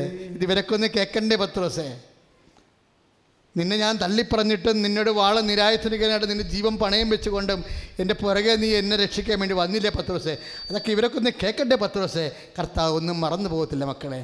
കർത്താവ് തിരിച്ചു വന്നോ ചോദിച്ചു, പത്രോസ് നീ എന്നെ സ്നേഹിക്കുന്നുവോ? ഉണ്ടെന്ന് പല പത്രോസേ, പഴയ കാര്യം എനിക്ക് പറയാനുണ്ടെന്ന്. ഞാനെല്ലാം കാണുന്നുണ്ടായിരുന്നടാ, നീ ചെയ്തതെല്ലാം, നിൻ്റെ സഹനങ്ങളും കണ്ണുനീരും ഞാൻ കുപ്പിലാക്കി വിജയിക്കണമെന്ന്. ദൈവവേദലേ, ഇതെല്ലാം ജ്ഞാനസ്നാനമാണ്. ഇതെല്ലാം നമ്മൾ ഈശോൻ്റെ നാമത്തിൽ എടുക്കണതാണ്. ഈശോയുടെ നാമത്തിൽ എടുക്കുമ്പോൾ എന്നാലും ഈശോ നിൻ്റെ ജീവിതത്തിലേക്ക് തിരിച്ചു വരും. ഇന്നും മറഞ്ഞു നിന്നാലും ശരി, ദൈവവേദലേ, നിൻ്റെ ദൈവം നിന്നിലേക്ക് തിരിച്ചു വരും. നിന്നെ ഉയർത്താൻ, നിനക്ക് അധികാരം നൽകാൻ, നിന്നെ അഭിഷേകം ചെയ്യാൻ. കൈ അടിച്ചു കണ്ടു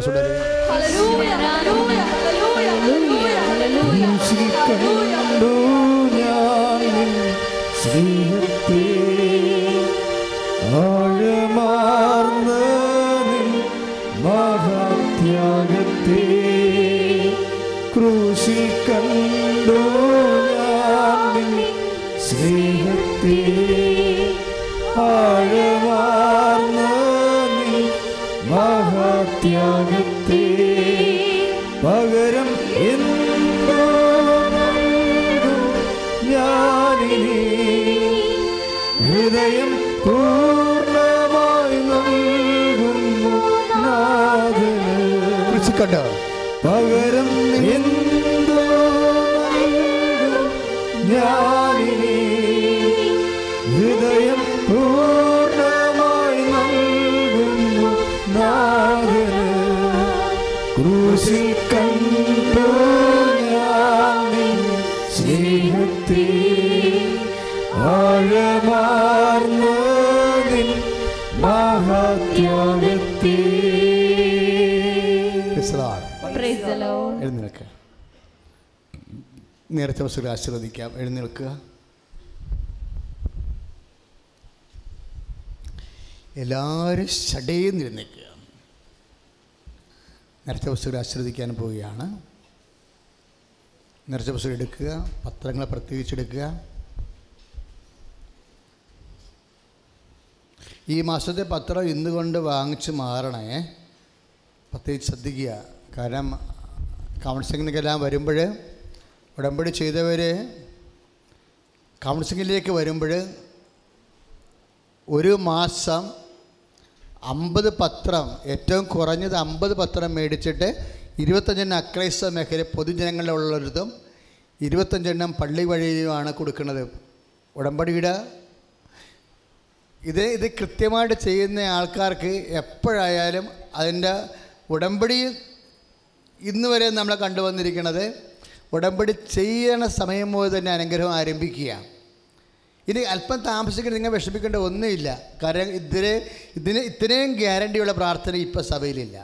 കാര്യം അവറ്റ അവസാനം നിങ്ങളുടെ ഉടമ്പടി പുസ്തകം വായിക്കുമ്പോൾ പറയും. ഞാൻ മെത്രാച്ചന്മാർക്കും കർദിനാളന്മാർക്കും എല്ലാം വായിക്കാൻ പറ്റിയ രൂപത്തിലാണ് അമ്മ ഇത് തന്നിരിക്കുന്നത്. ഇത് വായിച്ച് നോക്കാതെ ഉടമ്പടി ആരും ചെയ്യരുത്. ഉടമ്പടി പ്രാർത്ഥന തുടങ്ങരുത്. കാര്യം കറക്റ്റ് കൃത്യമായിട്ട് ഇത് വായിച്ച് നോക്കണം. ഇതിൻ്റെ തീശോനെ അറിയാത്തവർ അറിയിക്കുക, അറിഞ്ഞവരെ ആഴപ്പെടുത്തുക. നിങ്ങൾ തന്നെ പല ആൾക്കാരും വന്നത് എങ്ങനെയാണ്? പത്രം കിട്ടി വന്നതല്ലേ. അപ്പോൾ അത് ആ കർത്താവിൻ്റെ വചനം നിങ്ങൾ എങ്ങനെ കേട്ടു? പത്രമാണ് നിങ്ങൾക്കത് കേൾക്കാൻ ഇടയാക്കിയതല്ലേ. അപ്പോൾ അതുകൊണ്ടാണ് 50 പത്രം വെച്ച് വാങ്ങിച്ചിട്ട് നിങ്ങൾ തന്നെ വിതരണം ചെയ്യണം. ഇപ്പോഴും മാർച്ച് മാസത്തെ പത്രം നാളെ ക്ലോസ് ചെയ്യുകയാണ്. അപ്പോൾ നിങ്ങൾ ഫെബ്രുവരി മാസം, നിങ്ങൾ ഏപ്രിൽ മാസത്തിൽ കൗൺസിലിംഗ് വരുമ്പോൾ മാർച്ച് മാസത്തെ പത്രത്തിൻ്റെ കാർഡ് ചോദിക്കും. ഉടമ്പടി പുതുക്കുന്നതിന് കുഴപ്പമില്ല. പക്ഷേ കൗൺസിലിങ്ങിലേക്ക് വരാനും അച്ഛനെ കാണാനുള്ള സമയത്താകുമ്പോൾ നമ്മൾ അച്ഛനെ കാണാൻ ഉദ്ദേശിക്കണില്ലെങ്കിൽ പോലും നിങ്ങൾ ഉടമ്പടി പ്രകാരം ആ പത്രം വാങ്ങിച്ചിരിക്കണം. കാര്യം മാർച്ച് മാസത്തിൽ പത്രം 50 മേടിച്ചില്ല, ഏപ്രിൽ മാസത്തിൽ 100 മേടിക്കാമെന്ന് വെച്ചാൽ നടക്കത്തില്ല. അത് ഉടമ്പടി അല്ലത്. മാർച്ച് മാസം 50 പത്രം അത് വാങ്ങിച്ച് നമ്മളെ ചീട്ട് വാങ്ങിച്ച് വെക്കണം. ഏപ്രിൽ മാസം ചിലപ്പോൾ നിങ്ങൾ 200 മേടിക്കും. അപ്പോഴും മാർച്ച് മാസത്തിൽ ഇല്ല എന്നുണ്ടെങ്കിൽ ഇല്ലാത്തത് തന്നെ. അപ്പോൾ അത് പ്രാർത്ഥന ഡബിൾ കൂടാൻ 2 കൂടാൻ പറയും. കാര്യം ഉടമ്പടിയിലുള്ളതാണത്. വളരെ ശ്രദ്ധിച്ച് ചെയ്യേണ്ടല്ലോ പൊട്ടൊക്കെ. കാര്യം ഇന്നലെയൊക്കെ ചില ആൾക്കാർ കാർഡും കൊണ്ട് വന്നപ്പോൾ ഞാൻ പറഞ്ഞു പത്രത്തിൻ്റെ കാർഡ് എന്തെന്ന് ചോദിച്ചു. എന്നോട് ആരും പറഞ്ഞില്ലെന്ന് പറഞ്ഞ്. അപ്പോൾ ഞാൻ പറഞ്ഞു ഞാൻ തന്നെ പറഞ്ഞിട്ടുണ്ടല്ലോ ആൾത്താറെ ബസ് കൃത്യമായിട്ട്, ഞാൻ കേട്ടില്ലെന്ന് പറഞ്ഞു. അപ്പോൾ ഇങ്ങനെ കേൾക്കാതെയും പൊട്ടങ്ങളെ കളിച്ചിട്ട് അവസാനം കാര്യം ഉണ്ടാകുമ്പോൾ ആ പച്ചക്കാർഡ് വലിച്ചുകൊണ്ട് വന്നിട്ട് ഒരു കഥയുമില്ല. കൃത്യമായിട്ട് നിങ്ങൾ ഉടമ്പടി ചെയ്യണം. കാര്യം ഉടമ്പടി എന്നുള്ള സംവിധാനം ഇല്ലെങ്കിൽ പോലും നമ്മൾ കർത്താവിനെ സ്നേഹിക്കുന്നവർ 10 മനുഷ്യരെ കർത്താവിനെ അറിയിക്കാൻ ബാധ്യസ്ഥമാണ്. അത് പറഞ്ഞാലൊന്നും പറ്റാത്ത കൊണ്ടാണ് ഇപ്പോൾ പത്രം കണ്ടാൽ മതിയല്ലോ. പത്രം കണ്ടാൽ മതി, പത്രം തൊട്ടാൽ മതി, പത്രം കേട്ടാൽ മതത്തെക്കുറിച്ച് ജനങ്ങൾ കർത്താവിനെ അറിഞ്ഞുകൊള്ളും. ഇതുപോലെ സുന്ദരമായിട്ടും ലളിതമായിട്ടും കർത്താവിന് ലോകത്തിന് കൊടുക്കാനുള്ള സംവിധാനം ഇല്ല. അതെന്താ? ഫുൾ ബൈബിളല്ലേ. കർത്താവ് ഈ മാസം ചെയ്ത അത്ഭുത പ്രവൃത്തികളും ഈ മാസം ചെയ്ത കർത്താവിൻ്റെ വചനങ്ങൾ, വെളിപ്പെടുത്തപ്പെട്ട വചനങ്ങളാണ് അടുത്ത മാസം പത്രത്തിൽ വരണത്. ബന്ധ ബൈബിളെന്ന് പറയും അതിന്. ബൈബിൾ തന്നെയാണ്. പക്ഷേ ഇന്നത്തെ ആൾക്കാർക്ക് ഏറ്റവും അടുത്ത കാലങ്ങളിൽ ദൈവം ചെയ്ത മഹാസംഭവങ്ങളെക്കുറിച്ചുള്ള അത് ആത്മവിശ്വാസവും ധൈര്യവും പ്രത്യാശയും മനുഷ്യൻ നൽകുന്ന വലിയ സുവിശേഷ പ്രവർത്തനമാണ് പത്രപ്രവർത്തനം. കൃപാസനത്തിൽ വരുമ്പോൾ പത്രപ്രവർത്തനത്തെക്കാൾ വലിയൊരു പ്രവർത്തനം ഇല്ലെന്ന് നിങ്ങൾ ഓർത്തേക്കണം. കാര്യം കൃപാസനമൊക്കെ ദൈവം വളർത്തിയതും ദൈവം ഇങ്ങനെ ഇത്രയും കാരുണ്യം കാണിക്കണമെന്ന കാര്യം പ്രേക്ഷിത പ്രവർത്തനം നടക്കണതുകൊണ്ടാണ്. അതുകൊണ്ട് നിങ്ങൾ ഏറ്റവും ഇപ്പോൾ ഇവിടെ കൗൺസിലിങ്ങിന് വരുമ്പോൾ നിങ്ങൾക്ക് അറിയാമല്ലോ. ഇപ്പോൾ ബുധനാഴ്ച, ഇപ്പോൾ നാളെ കൗൺസിലിങ്ങിന് വരുമ്പോഴും 4 തിരിക്കും. ഉടമ്പടി ചെയ്യാത്തവരെ എല്ലാം ഒരു സെക്ഷനായിട്ട് തിരിക്കും. പിന്നെ തിരിക്കേണ്ടത് എങ്ങനെയാണ്? ഉടമ്പടി പുതുക്കിയവർ അവരാക്കി അച്ഛനെയുമായിട്ട് ഇരുന്ന് സംസാരിക്കാൻ അനുവാദം കൊടുക്കും. അവർക്ക് 15 മിനിറ്റോളം കിട്ടും. കാര്യം ഉടമ്പടി പുതുക്കണമെങ്കിൽ 3 പ്രാർത്ഥന കഴിയണം. 3 മാസത്തെ പ്രാർത്ഥന. 3 മാസത്തെ പ്രാർത്ഥന പറയുമ്പോൾ ആ 90 ദിവസത്തെ പ്രാർത്ഥനയാണ്. ചില ആൾക്കാർ ഇപ്പോൾ 90 ദിവസം, ഇപ്പോൾ നേരത്തെയൊക്കെ ചില ആൾക്കാർ ചെയ്യണമെന്ന് വെച്ചാൽ ഇപ്പോൾ 90 ദിവസം തികഞ്ഞിട്ടില്ല. 65 ദിവസം കഴിഞ്ഞപ്പോൾ തന്നെ അവർ 3 പ്രാർത്ഥനയായി. 3 മാസത്തെ പ്രാർത്ഥന. 3 മാസത്തെ പ്രാർത്ഥനയല്ല, 90 ദിവസത്തെ പ്രാർത്ഥനയാണ് ഉടമ്പടി പുതുക്കലിന് വേണ്ടി വരണത്. ഉടമ്പടി പ്രാർത്ഥന 90 ദിവസത്തേക്കാണ്. ഉടമ്പടി പ്രാർത്ഥനയാണ്, അല്ലാതെ കൃപാസനത്തിൻ്റെ പ്രാർത്ഥന കൂടുന്നതല്ല. ഉടമ്പടി പ്രാർത്ഥന 90 ദിവസത്തേക്കാണ്. അപ്പോൾ 90 ദിവസം കഴിയുമ്പോഴാണ് അത് പുതുക്കണത്. നമ്മൾ പുതുക്കുന്നവർക്ക് പ്രശ്നമില്ല. പുതുക്കുന്നവർ 3 പാപങ്ങൾ മാറ്റിയിട്ട് പുതിയ 3 പാപങ്ങൾ തരും. നിങ്ങളുടെ പഴയ ഉടമ്പടി നിയോഗങ്ങളൊക്കെ പരിശോധിക്കും, ഉടമ്പടി നിബന്ധനകൾ പരിശോധിക്കും. നിങ്ങൾ കറക്റ്റ് ചെയ്തിട്ട് അവർ പുതുക്കിത്തരും. കൗൺസിലിങ്ങിന് അച്ഛനെ കാണാനൊക്കെ വരുമ്പോൾ മാനേജർ ആദ്യം പേപ്പർ ചോദിക്കും എല്ലാത്തിൻ്റെയും. അപ്പോൾ നിങ്ങൾ പറയും ബസ് കാണാതെ പോയി, കുട്ടിയെടുത്ത് കൊച്ചെടുത്ത് കീറിക്കളഞ്ഞെന്നൊക്കെ പറഞ്ഞാൽ ഒന്നും ഇവിടെ ഏക്കത്തില്ല. വെറുതെ അങ്ങോട്ട് കിടന്ന് നടക്കാവുന്നല്ലാതെ ഏക്കത്തില്ല. കാര്യം ഇതെല്ലാം കൃത്യം പേപ്പറിലോട് തന്നെ 50 പേര് വരും. അപ്പോൾ നമ്മൾ ഈ പേപ്പറില്ലാത്ത ആരും നോക്കാനാണ്? ഇതെല്ലാം ചെയ്ത് വൃത്തിയും മെനയുമായിട്ട് ഉടമ്പടി ചെയ്തിട്ട് നിൽക്കുന്ന ആൾക്കാർ തന്നെ 50, 60 ഒരു ദിവസം വരുന്നുണ്ട്. അപ്പോൾ പേപ്പറില്ല എന്നൊക്കെ പറഞ്ഞു കഴിഞ്ഞാൽ ആരും ചെയ്യത്തില്ല ഒന്നും. അപ്പോൾ അതുകൊണ്ട് നിങ്ങൾ ഉഴപ്പ്, അപ്പോൾ അവിടെയൊക്കെ അച്ഛൻ കാണുന്നതൊക്കെ ഉഴപ്പ് കേസാണെന്നേ പറയത്തുള്ളൂ ഞാൻ. ഒന്നെങ്കിൽ ഒരു പത്രം എടുത്തിട്ടില്ല, അല്ലെങ്കിൽ അവർ ഉടമ്പടി എവിടെയും മുടങ്ങിയിട്ടുണ്ട്, ഇത് കാര്യം സീരിയസ് ആയിട്ടില്ല, ഇപ്പോൾ വിഷയമുണ്ട്, അപ്പോൾ എരി ഭരിക്കണ പോലെ ഇത് മരിച്ചോണ്ട് വന്നിരിക്കണം എന്ന് തോന്നുന്നു. അപ്പോൾ അതുകൊണ്ട് ശ്രദ്ധിച്ച് വേണം കൈകാര്യം ചെയ്യാൻ. ഞാനിതൊക്കെ നിങ്ങളോട് പറയാൻ കാര്യം, നിങ്ങൾ അച്ഛനില്ലാത്ത ദിവസങ്ങൾ ഉടമ്പടി ചെയ്യുമ്പോൾ ഇത്രയും വിശദമായ ക്ലാസ്സുകൾ കിട്ടി കാണത്തില്ല. അപ്പോൾ അതുകൊണ്ടാണ് ഇപ്പോൾ കൃത്യമായിട്ട് പറയണത്. പത്രം വായിക്കാത്തവർ വാങ്ങിച്ചിട്ട് മാത്രം പോയാൽ പോരെ. ഇന്നത്തെ ഡേറ്റ് ഉണ്ട്, മാർച്ചത്തെ, ഇന്നത്തെ 27-ാം തീയതിയോ 26-ാം തീയതിയോ ആ ഡേറ്റ് ഇട്ട് നിങ്ങൾക്ക് പത്രത്തിൻ്റെ കാർഡ് തരും. എമർജൻസി കേസുണ്ട്. ഇപ്പം തന്നെ അമേരിക്ക പോകുന്നൊക്കെ പറഞ്ഞ ആൾക്കാർ വരത്തില്ലേ? ഇപ്പോൾ ഉടമ്പടി ചില ആൾക്കാരെ പുതുക്കുമല്ലോ, നാളെ വിദേശത്തേക്ക് പോകണമെന്നും പറഞ്ഞ് പുതുക്കത്തില്ലേ? അങ്ങനെ വിദേശത്തേക്ക് പോകണമില്ലേന്ന് നമുക്കറിയത്തില്ല. അവർ അടുത്ത മാസം പ്രാർത്ഥനയ്ക്ക് വരാതിരിക്കാൻ വേണ്ടി ചില അടവ് പറയണം, നമുക്കറിയത്തില്ല. അതുകൊണ്ട് അവിടെ പറയും പത്രത്തിൻ്റെ കാർഡ് വെക്കാൻ പറയും, ഓഫീസിൽ നിന്ന് പറയും. അല്ലെങ്കിൽ ഓഫീസിൽ പറയണം പത്രത്തിൽ നിങ്ങൾ നാളെ വിദേശത്തേക്ക് പോകണമെന്ന് പറഞ്ഞാൽ 5 തിരി 5 ഒലിവെണ്ണ എന്നൊക്കെ പറഞ്ഞ് വാങ്ങിച്ചുകൊണ്ട് പോകത്തില്ലേ? അതായത് കൃപാസനത്തിൽ മാസധ്യാനത്തിന് വരാതിരിക്കാൻ വേണ്ടിയാണ് ചില ആൾക്കാർ. എല്ലാവരും അങ്ങനെയല്ല, 5 പേരുണ്ടെങ്കിൽ ഒരാളെങ്കിലും തരികട കാണിക്കുന്നുണ്ട്. അതായത് അടുത്ത മാസം പ്രാർത്ഥനയ്ക്ക് വരാം, ഒലിവെണ്ണ ഉടമ്പടി തൈലം തീർന്നു പോകാതിരിക്കാൻ വേണ്ടി അവർ വിദേശത്തിൻ്റെ കാര്യം പറയും. പക്ഷേ അവരോട് പറയും പത്രത്തിൻ്റെ കാർഡ് കാണിക്കാൻ പറയും, ഈ മാസത്തെ പത്രത്തിൻ്റെ കാർഡ് കാണിക്കാൻ പറയും.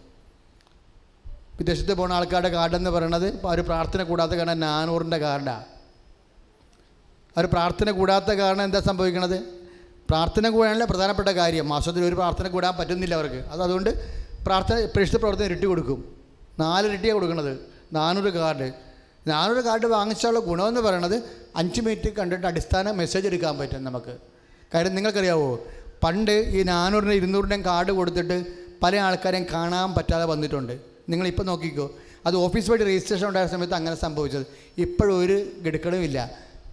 ഈ മാസമോ കഴിഞ്ഞ മാസമോ കഴിഞ്ഞിടത്തെ മാസമോ 400-ൻ്റെ കാർഡുള്ള 200-ൻ്റെ കാർഡുള്ള എല്ലാവർക്കും അച്ഛൻ മെസ്സേജ് എടുത്ത് കൊടുത്തിട്ടുണ്ട്. കാര്യം അവർക്ക് വേണ്ടി പ്രത്യേക ലൈനാണ് ബുധനാഴ്ച. 400 കാര്യം എമർജൻസി അവർക്ക് നാട് വിട്ട് പോവുകയാണ്, നാട്ടിലില്ല, പ്രാർത്ഥന കൂടാൻ പറ്റത്തില്ലാത്തവർക്ക് പ്രേക്ഷിത പ്രവർത്തനത്തിൻ്റെ കൂടിയ പ്രേക്ഷിത പ്രവർത്തനത്തിൻ്റെ കാർഡ് 400-ൻ്റെയോ 200-ൻ്റെ കാർഡുണ്ടെങ്കിൽ ആ പ്രേക്ഷിത പ്രവർത്തനം കഴിയുമ്പോൾ 200-ൻ്റെ കാർഡാണെങ്കിൽ ഒരു പ്രാർത്ഥന കഴിഞ്ഞിരിക്കണം. 400-ൻ്റെ കാർഡാണെങ്കിൽ ഉടമ്പടി പ്രാർത്ഥന കഴിഞ്ഞിട്ട് പത്രത്തിൻ്റെ പ്രേക്ഷിത പ്രവർത്തനം കഴിഞ്ഞാൽ മതി.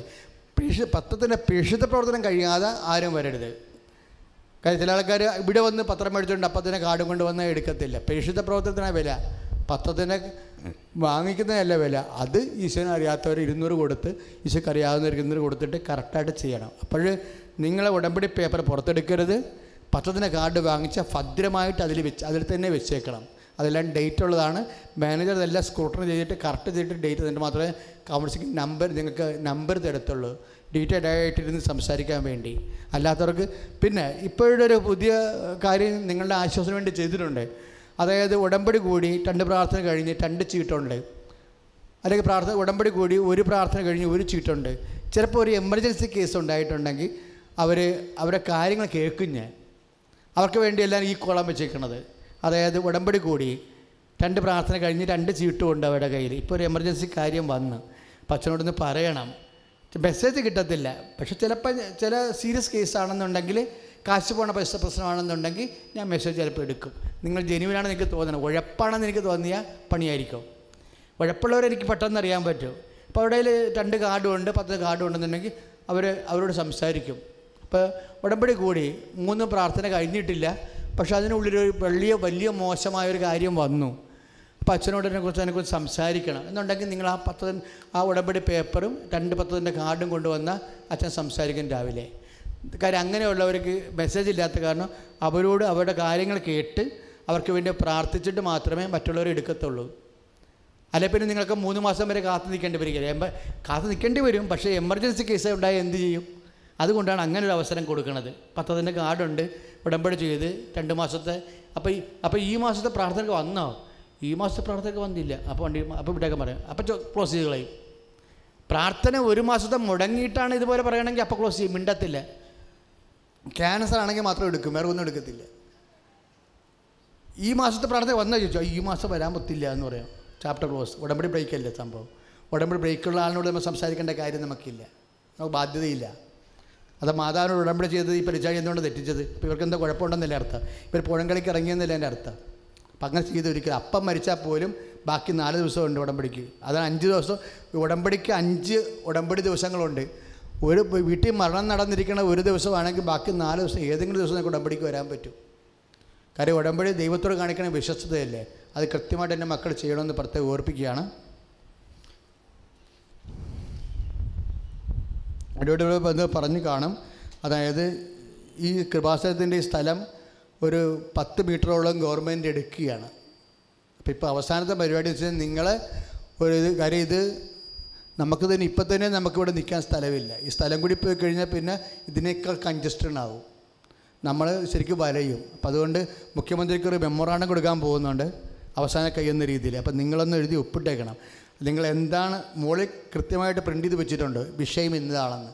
അല്ല വെള്ള പേപ്പർ ഇഷ്യൂ ചെയ്യത്തില്ല ഒരിക്കലും. മെമ്മോറാണ്ടം മാസ് പെറ്റീഷൻ കൊടുക്കുമ്പോൾ വെള്ള പേപ്പർ ഇഷ്യൂ ചെയ്തിട്ട് ചില ആൾക്കാർ വേറെ ദുരുപയോഗിക്കില്ല, അങ്ങനെ ചെയ്യത്തില്ല. അവിടെ എന്താണ് ചെയ്യാൻ പോകണമെന്നുള്ളത് മുകളിൽ പ്രിൻ്റ് ചെയ്തിട്ടുണ്ട്. അതിൻ്റെ താഴെ പേരെഴുതി ഒപ്പിട്ട് ഫോൺ നമ്പർ വെക്കണം. പേരെഴുതി ഒപ്പിടുന്നൊരു ഫോൺ നമ്പർ വെക്കണം. അതായത് നമ്മളിവിടെ തടിച്ചുകൂടി രാത്രി 24 മണിക്കൂറും പ്രാർത്ഥന നടക്കുന്ന സമയമാണ്. നമുക്ക് സ്ഥലം 1 ഇഞ്ച് പോലും ഇല്ല. ഈ ഫ്രണ്ടിൽ കിടക്കുന്ന സ്ഥലം, ഇപ്പോൾ കിടക്കുന്ന ഫ്രീ ആയി കിടക്കുന്ന സ്ഥലം ഇവിടുന്ന് കൊടുത്തതാണ്. ഇവിടെ ഉണ്ടായിരുന്ന പാപ്പൻ കൊടുത്ത സ്ഥലം തന്നെയാണ്. വീണ്ടും ഈ സ്ഥലം തന്നെ എടുക്കാൻ നമുക്ക് സ്ഥലമില്ലാത്തത് കൊണ്ട് മുഖ്യമന്ത്രിക്ക് ഒരു ദയാഹർജി പോലെ സംഭവം കൊടുക്കുകയാണ്. അതൊരു മാസ് പെറ്റീഷനായിട്ട് പ്രാർത്ഥനയ്ക്ക് വന്നവരുടെ ആൾക്കാരുടെ അങ്ങനെ പേപ്പർ പാസ് ചെയ്യുന്നുണ്ട്. നിങ്ങൾ ഫോൺ നമ്പർ വെക്കണം അതിൻ്റെ അകത്ത്. ഒപ്പിടുന്നവർ പ്രത്യേകം ശ്രദ്ധിക്കണമെന്ന് പ്രത്യേകം ഓർപ്പിക്കുന്നു. പിന്നെ രണ്ടാമത്തെ കാര്യം, അച്ഛൻ്റെ പള്ളിയിലെ തൈക്കാട്ടുശ്ശേരി പള്ളി തുറവൂർ കിഴക്ക് വശത്ത് 4.5 കിലോമീറ്റർ കിഴക്ക് വശത്ത് അവിടെ ഉറഞ്ഞ് ഇടിഞ്ഞ് ഇവിടെ പറഞ്ഞ പോലെ നശിച്ച് കിടക്കുകയായിരുന്നു. അത് കണ്ട് സങ്കടം വന്നിട്ട് നമ്മൾ പോയി എടുത്തതാണ്. അപ്പോൾ അവിടെ 20 വീട്ടുകാരേ ഉള്ളൂ. അതിൽ 6 പേര് ഫലത്തിൽ വരുന്നുള്ള ഇടവക്കാരായിട്ട്. ബാക്കി പുറത്തുനിന്നൊക്കെ ആൾക്കാർ വരുന്നുണ്ട് ഒത്തിരി, അതല്ല. അപ്പം അതുകൊണ്ട് നമ്മളവിടെ ഒന്ന് ശ്രദ്ധിച്ച് അത് ഒന്ന് ഭംഗിയായിട്ട് കൊണ്ടുവരികയാണ്. അതുകൊണ്ട് ഈ പ്രാവശ്യം ആദ്യമായിട്ട് 10-9 കൊല്ലത്തിന് ശേഷം ആദ്യമായിട്ടും വിശുദ്ധവാരം വെച്ചിരിക്കുകയാണ്. വിശുദ്ധവാരം വെച്ചത് നിങ്ങളുടെയൊക്കെ സൗകര്യം പോലെയാണ് വെച്ചിരിക്കുന്നത്. അതായത് രാവിലെ 7 മണിക്ക് ആരാധന, ഇതൊക്കെ വെള്ളിയാഴ്ച. അതിനോടുകൂടി കുരിശിൻ്റെ വഴി അത് റോഡ് വരെ പോയിട്ട് നമ്മൾ തിരിച്ചു വരും. തിരിച്ചു വന്നിട്ട് കുരിശാരാധനയും ദുഃഖ വെള്ളിയാഴ്ച ശുശ്രൂഷ 10 മണിക്ക് മുമ്പ് തീരും ശുശ്രൂഷ. പിന്നെ നിങ്ങൾക്ക് തീർത്ഥാടന പള്ളി പോകണമെങ്കിൽ പോകാം. ആരൊക്കെയും താല്പര്യം. ഞാൻ പിന്നെ എഡ്വേർഡ് പറഞ്ഞത് അന്നിവിടെ ഉടമ്പടി ഇല്ല, അവിടെ കുരിശിൻ്റെ വഴിയാണ്. അച്ഛനെ കാണാമെന്നും പറഞ്ഞ് ആരും കുരിശിൻ്റെ വഴിക്ക് വന്നേക്കരുത്. അതൊക്കെ വെള്ളിയാഴ്ച ഒന്ന് കാണുന്ന ദിവസമല്ല, നമ്മൾ ഈ വിഷയങ്ങളും സംസാരിക്കുന്ന ദിവസങ്ങളല്ല. അത് ഡീപ്പായിട്ടുള്ള പ്രാർത്ഥനയുടെയും പരിഹാരത്തിൻ്റെയും ദിവസങ്ങളാണ്. അപ്പോൾ ആ ഉദ്ദേശത്തിൽ ആരും വന്നിട്ടൊരു കഥയില്ല.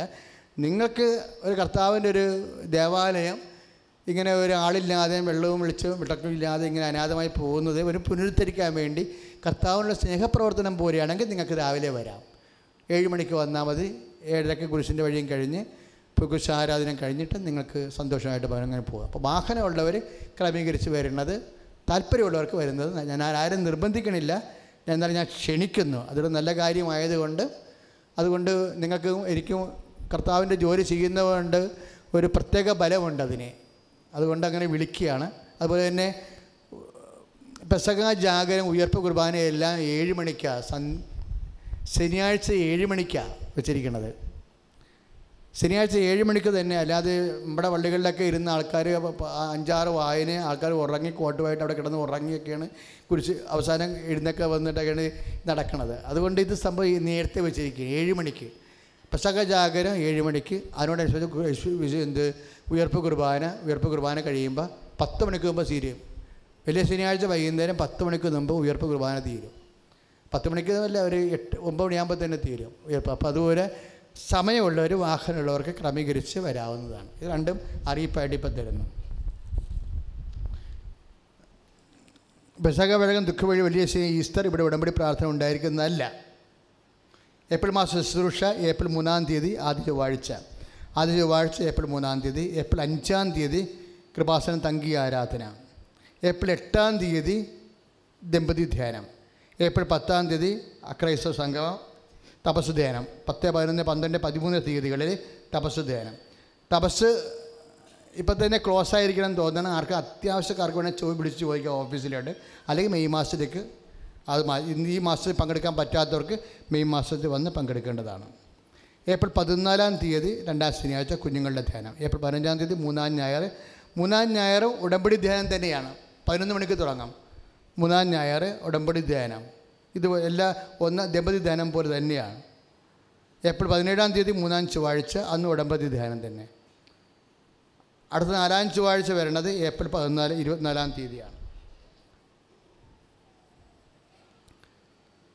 എപ്പോഴും നമ്മൾ ശ്രദ്ധിക്കേണ്ടത് കൃപാസനം മരിയ ഷൈനിൽ മെഴുകുതിരി കത്തിച്ച് കാൻഡിൽ ലൈറ്റ് പ്രെയർ അതിൻ്റെ കാര്യങ്ങളെല്ലാം പത്രത്തിലുണ്ട്. ശ്രദ്ധിച്ച് വേണ്ടി നിങ്ങൾ ചെയ്യാവുന്നതാണ്. കൃപാസനം വെബ്സൈറ്റ് പേജ് ലൈക്ക് ചെയ്യാൻ വേണ്ടി പ്രത്യേകം ശ്രദ്ധിക്കുക. കൃപാസനം പത്രത്തിൻ്റെ ഏറ്റവും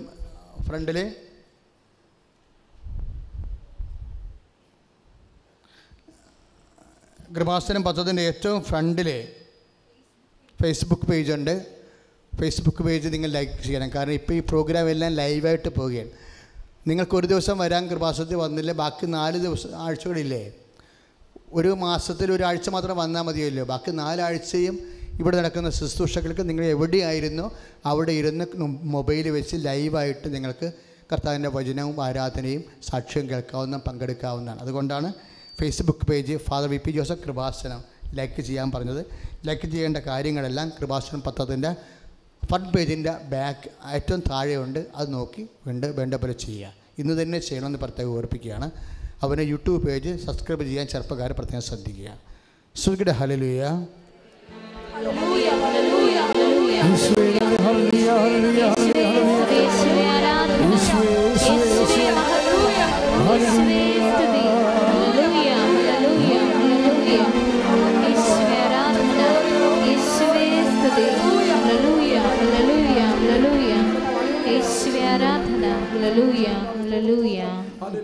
ഒരു അറിയിപ്പ് ഇപ്പോൾ വന്നിട്ടുണ്ട്.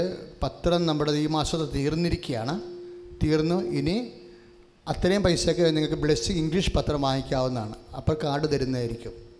ഇംഗ്ലീഷ് പത്രം വാങ്ങിച്ചിട്ട് കുഞ്ഞുങ്ങൾക്ക് ഇംഗ്ലീഷ് പത്രം കൃപാസനം 3 മാസം ഇറക്കുന്ന മലയാളം പത്രത്തിൻ്റെ സത്തയാണ് ഇംഗ്ലീഷിലാക്കിയിട്ട് ബ്ലെസ്സിങ്സ് എന്ന മാഗസിയായിട്ട് അത് വെഞ്ചരിച്ച് കൊടുക്കണം. അത് കുഞ്ഞുങ്ങൾക്ക് വിദ്യാർത്ഥികൾക്ക് വേണ്ടി ചെയ്തിരിക്കുന്നതാണ്. നിങ്ങൾക്ക് വാങ്ങിച്ച് വിദ്യാർത്ഥികൾക്ക് കൊടുക്കാവുന്നതാണ്. നിറച്ച വസ്തു ഉയർത്തി പിടിക്കുക.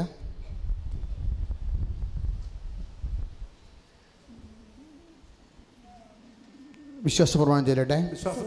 Lord Jesus Christ for our tears the fire from Christ so our precious but pieces the Catholic Church with the power of Jesus Christ with the medicine of the Holy Priesthood and bless എൻ്റെ കർത്താവിൻ്റെ ഉന്നതമായ നാമത്തിൽ സഭയുടെ അധികാരത്തിൽ കുരിശിൻ്റെ അടയാളത്തിൽ ദൈവത്തിൻ്റെ ശക്തിയാൽ മറ്റു വസ്തുക്കളെ ഈശോയുടെ നാമത്തിൽ ആശീർവദിക്കുന്നു.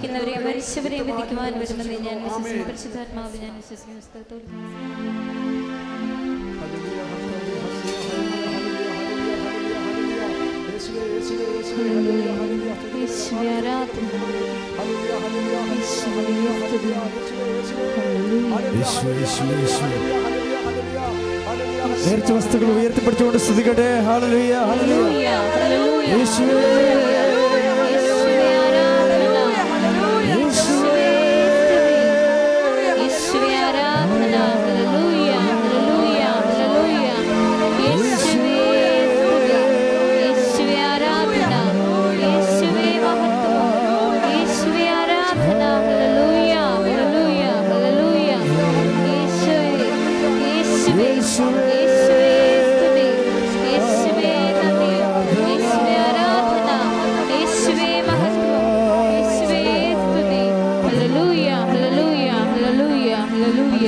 പരിശുദ്ധ